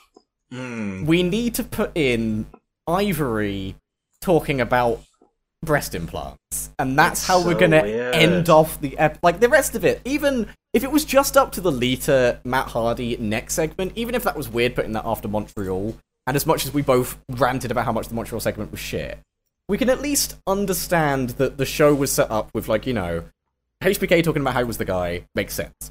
Fun little fan interaction bit there, that makes sense. It's a nice little showing of, like, how fans care about WWE. Rob Van Dam, ring gear, that makes sense. It's a nice bit showing of Rob Van Dam's career. Trish's house, that's fine. It's a behind the scenes, pull the tape away, look at how Trish is as a human being. The Montreal thing, as much as it's done awfully, is a talk about one of the biggest wrestling stories of all time. And Lita and Matt Hardy is a point about an injury and showing like the recovery from an actual injury that someone was sustained. They all serve a purpose. They all make sense for a WWE magazine show like Confidential. Yes. Ending it off with what is like a weird moral discussion on breast implants in wrestling is such a weird ending. I felt really uncomfortable watching this. Yeah. And I'm not a prude, and I don't have a problem with people getting breast implants, and if you want them, good for you. And also, it doesn't affect my life in any fucking way, go for it. And also, as much as we've shouted on how WWE are using them, boobs are also just fine, and it's not like an issue. They're fine, so, they're a part of the female body. Some people feel more confident with bigger ones, some do not, and that is A-okay. And I'm... whatever, you do you, you know? Yes. Breast havers, you do you. I will never be among that... Well, actually, I don't know about that. I put a little bit of weight on. But, this was weird. I didn't like this at all. And I tell you what I didn't like as well. Like, whenever Ivy was making her comment about, oh, you know, if you're going to have implants, don't go for ones that are bigger than your head. And then they showed a clip of someone with really big implants, and I couldn't tell who it was. It was obviously a wrestler. Yeah, and it was like, the background that's shots shitty as well. that you did that. Because also, it's her talking about... Because also she leads it in and goes, wow, breast implants, well. And then also, like, the background shots are like, it's a boudoir shot happening is one of the scenes. And then, as you said, like, a woman's big chest part just being shown, her big bosom represented on the screen. It's like, okay, what you've got here is Ivory doing this really weird, cringy, uncomfortable discussion about it that doesn't feel right. And these background shots that feel even less right. And you lead into it with Mean Gene Okerlund going, boobies! Which is like, okay, really bad lead-in. And you're ending off the episode with this. So the last thing that people remember about the episode of Confidential is breast implant. Why is that how we end off WWE Confidential's episode? And Ivory tries to make a nice point with it. She's like, you know, at the end of the day, you might feel more confident with implants, but at the end of the day, you don't. I think her point about, you know, don't get huge ones is like, you still want people to look at you as a person and not just view you as a chest. And it's like, well, okay, I see where you're coming from there, Ivory, but that's kind of not your decision to make when we're talking about someone else's And clearly, body. Now, that was also like her just filling it, because it was clearly just not a well put together segment. It was her just wanting to. They were like, you need 5 minutes to talk about boobies, and she was like, what the hell, and then had to fill it with like, it's such a weird way to end off the episode, and it's really odd. All the other boob appearances in Velocity and Confidential, as I described them, all of those as weird as they are, and as sort of, like, confusing and awkward and wrong they are, they make sense in the landscape, at least, of what they've built. This doesn't fit. This was out of nowhere. This feels like I would have seen this on a random DVD once and been like, what in the shit? What are you doing? I don't know where this came from. I towards the end of the previous segment, I kind of caught my mouse while I was, like, just sort of readjusting myself in my chair. I should add that, because like, we're just talking about boobs and then readjusting myself sounds very odd. I see that you were clearly paying attention to all the stuff, LT, my word. But then it was like, oh, there's only like a couple of minutes left, so clearly, we're just going to get G and go, folks, next week, here's what you can expect on Confidential. But no, we squeezed in this segment about boobs, and it was like, no, thanks, not sure. And then it ends with Gene being like, oh, just don't forget to share them with someone you love. Stop it, you fuck off, you weird bastard. Okay, right. Sincere advice now. I would like to be hand on heart sincere about this. Yes, because I think like this is actually a serious thing, and people don't realise that, because breast implants, particularly around this time, were viewed as an item of titillation. Yes, but here's what I'm going to say on that: if you are intent on having cosmetic surgery, consult a doctor who can help you weigh up the pros and cons. And also, in 2022, as we know more about mental health, consider talking to a mental health professional who can also offer pros and cons of cosmetic surgery and how it will make you feel and whether it will be the cure to any self-esteem issues you may or may not have. Yes. What I would also say is, don't get your advice from Ivory and Mean Gene Oakland. Fucking hell, what is wrong with this company? And also, in this era, clearly for how a lot of the women got the implants, don't take advice from John Laurinaitis telling you that you should get breast implants for the show. In this company where just this company at this point, 2002, and I can see why I haven't returned back to 2002 before, because it's so weird. It's such a weird and also it's in its own bubble, and I've alluded to in the whole thing that this is such a weird era for WWE, and it's WWE obviously transitioning over from obviously your whole podcast here, Ruthless Aggression, is WWE going from the Attitude Era to the new era, and the Ruthless Aggression era is a weird little blip in the middle. That is just really weird to look at if you give it like any second of thought when you properly look in. And it's odd because it's like I was sort of saying earlier. It's like they knew fans loved certain things about the Attitude Era, but they didn't quite understand why we loved them, and they're going about it the wrong way to try and recapture the lightning in a bottle. Yes. So they're like, oh, you like women, do you? Oh, you know what women have, don't you?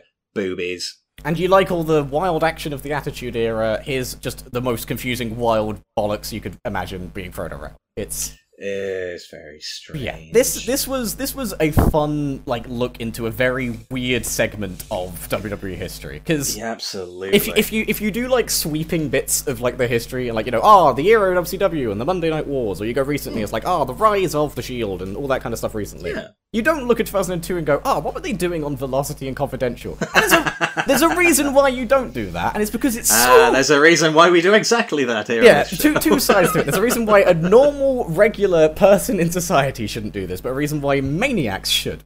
And it's just such a weird look into... You start with Tajiri and Kidman in a weird match, and then boobs, boobs, boobs, boobs, boobs, boobs, boobs, Montreal Screwjob neck surgery, boobs. Okay. It's such a weird way that WWE is at this point before they turn over to their modern era is wild. We end the episode then with a little quickie look at what's coming next week, and we will get an additional part of the Shawn Michaels interview. And I found this line from Vince really interesting. Vince says, "I don't know if Shawn will ever wrestle again. Man, imagine if he came back less than 10 days after this aired. Well, that'd be fucking weird, wouldn't it? Jesus, how mad would that be?" That's exactly what happens, by the way. Yes. And you get to look into in the next episodes the fun, very big return of Shawn Michaels, just as they've built up that he will never return. And this is this big so weird. I would love to know how far in advance this was filmed, because we still have WWF is seen in the Trish stuff. Yeah, they didn't even bother censoring that this time round. So obviously it's filmed in advance, but I wonder how far in advance, and I wonder if this led to a conversation. Well, Yeah, with Vince and Shawn. With the weird, like, clip show style as well, and, like, again, as I've mentioned, like, all the weird places these came from, my feeling is that they just had, like, a backlog of clips, and then they just went, we need to make a show, because we've got all this stuff here. And I feel like they'd put together that Montreal thing before, and the way that was built looked like it was a DVD. Like, it looked like they were going to build it for, like, the... Talking Heads and that, yeah. Yeah, Talking Heads, True Story Montreal. They'd set it up in, like, they'd clearly put production into the interviews with Vince and Gerald and Hebner and It was probably going to be, as you say, the True Story Montreal, and then they realised none of it was true, so they couldn't market it. And then they went, okay, what do? We've got Okerlund over from his WCW contract. We'll put him into this bit here, and we'll, like, bake it into a weird episode of WWE Confidential. Realised that wouldn't fill an episode, so they got Ivory in to talk about boobs and a man dressed as Goldust. So weird. So fucking strange. So that then is going to bring us to the end of our journey on tonight's little jaunt down memory lane. So, Katie, what did you make of it all? I have seen too many boobs. Is the sort of over. I bet you never thought you'd hear yourself saying that. No, you preface this to me with this is the 2 episodes that the only person you could bring on is me, because nobody else should be subjected to such a weird level of, like, cringy sex towards it. I had fun watching this as, like, a case study of what was Vince doing at this point. One, what was he, like, building as the culture around, like, how he's viewing stuff, like taking the remains of WCW, writing his story on what Montreal was happening and how he's building stuff, and then you just see the weird directions that stuff is going, and it's such a weird contained box of, like, Tough Enough at that time, the Cruiserweights, Velocity and Confidential starting, the women being placed in this situation here, Vince's historical revisionism. It's like, okay, this is such a weird Vince box. And this is possibly one of the best ways to explain to somebody why Vince McMahon is insane, is just looking at this kind of era of something and going, look what he's created, look what he's doing, this is bizarre. This is one of those things where if a wrestling fan's going back and looking and they come across this, they go, what? I don't get it. This is confusing and weird. Why is there a wall over there? And why is there a load of shit that hasn't stuck to it? I don't understand. It's such a weird. It's Vince taking the spaghetti and going, this doesn't stick, and this doesn't stick, and this doesn't stick, and Hurricane, and Maven, and Al Snow, and Val Venus. Ivory, just throwing them all at the wall, and going, none of it worked. So, well, ladies and gentlemen, I'm pretty much on the same side with Katie on this one. I had a good old bit of fun watching this, but I spent rather more of it cringing than I would have liked to. Yeah. I could have done without the Brown Panties match. I could have done without Ivory being weird. And I love Ivory, you know, I don't want anyone to think I don't like her, because I adore her. She's so nice, and she's genuinely funny and sweet, and just a great performer and very underrated, and I love her. But Ivory, what the fuck, man? What are you doing? It kind of shows the value they have when 2 women who are now, like, Hall of Famers, Trish Stratus and Ivory, 2 people who have a revered career. At this point, you have Trish Stratus showing off her house and doing a bra and panties match, and you have Ivory talk about breast implants, and then later on they'd go on to be, like, icons despite this, because this is this is one of those things that doesn't show up in the Hall of Fame tape and doesn't show up in the Legacy tape. Oh, no way. This ain't gonna be on no DVD extras anytime soon. So, we'll pick up the story of Shawn Michaels on our next episode, dear listeners. Don't you worry, because we're heading into June now, and we have... these next few have had quite a little bit of fun. In fact, let's have a little sneak peek at June, shall we? The first I've got 5 episodes planned for June. I'll tell you what the first 3 are. Obviously, we mentioned King of the Ring is coming up. We have It's an excellent pay-per-view, King of the Ring 2002. Before that, though, we have a Raw and a SmackDown, both in the same week, and we've got a return and a debut, and a departure.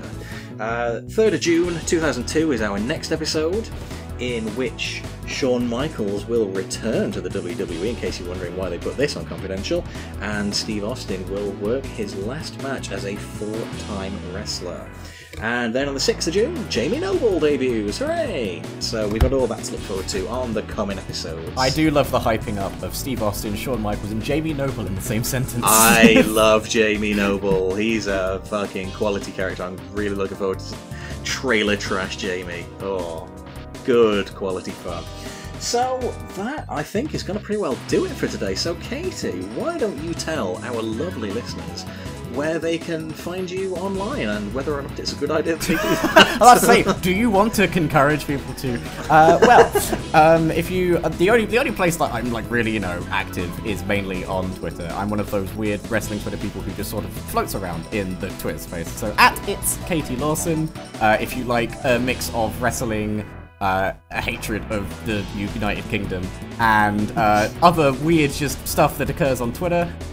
Besides that's pretty much where anywhere else I am. If you want any more of me after that, there's something wrong with you, quite frankly. Oh, don't be like that. Oh, but I'm right. I'm correct. You get my Twitter. You take my Twitter and you take the fill. That's all you need. That's all you require from that. And as for me, ladies and gents, you can find me on Twitter as well, at LTDangerous. You can find the show's Twitter at RARelived. And you can email us, ltruthlessaggression@gmail.com. And we'd love to hear from you, honestly. Like, drop us your emails, drop us your tweets. I'll read them out of the show, because I just love attention, and I love making the fans part of the show as well, because it's a show for you guys. You can back us on Patreon. Patreon.com/RARelived. You'll get bonus episodes, bonus content. There's some more stuff going out there soon, hopefully. We've got... Oh, yes, of course, I should say, before the Raw episode comes out, there's a side episode coming out. You're going to get a little rundown of Clash at the Castle, which, of course, is outside of our timeline, but I was there, so I thought I'd do a little recap of that. And yeah, I think that's pretty well going to wrap it up for today, guys. So until next time, thank you very much, and thank you so much, Katy Lawson, for joining us. It's been a pleasure having you here. I cannot wait to have you back on. And don't worry, everybody, when you see me in the title next on one of these, you know what's going to be happening in the episodes. It's going to be something of debauchery at this time and era of WWE. I feel like this is going to be my reliance. I have Katy put down for the most debauched fuckery in wrestling history. Oh, Jesus. That's a while off, yeah. That's an October episode, but some of you already know what I'm talking about. So, yes, it's been lovely having you. It's been a good old couple hours talking to you. I've had a lot of fun. It's been lovely. It's always good talking wrestling with you. And I encourage you to do the same and jump on Twitter and at Katy at It's Katy Lawson. Yes. Couldn't get the words out there. So, yes. Send Katy your love on Twitter. Send me your hate on Twitter. I don't mind. I can take it. I'm a big boy. And until next time, you can leave us a rating and review on iTunes. That all helps. You can go back and listen to our older episodes of the archives. And yeah, thank you very, very, very much for listening. Your support is super duper mega appreciated. So for Katy Lawson, I've been LT Fletcher. Thank you very much, and I will catch you next time.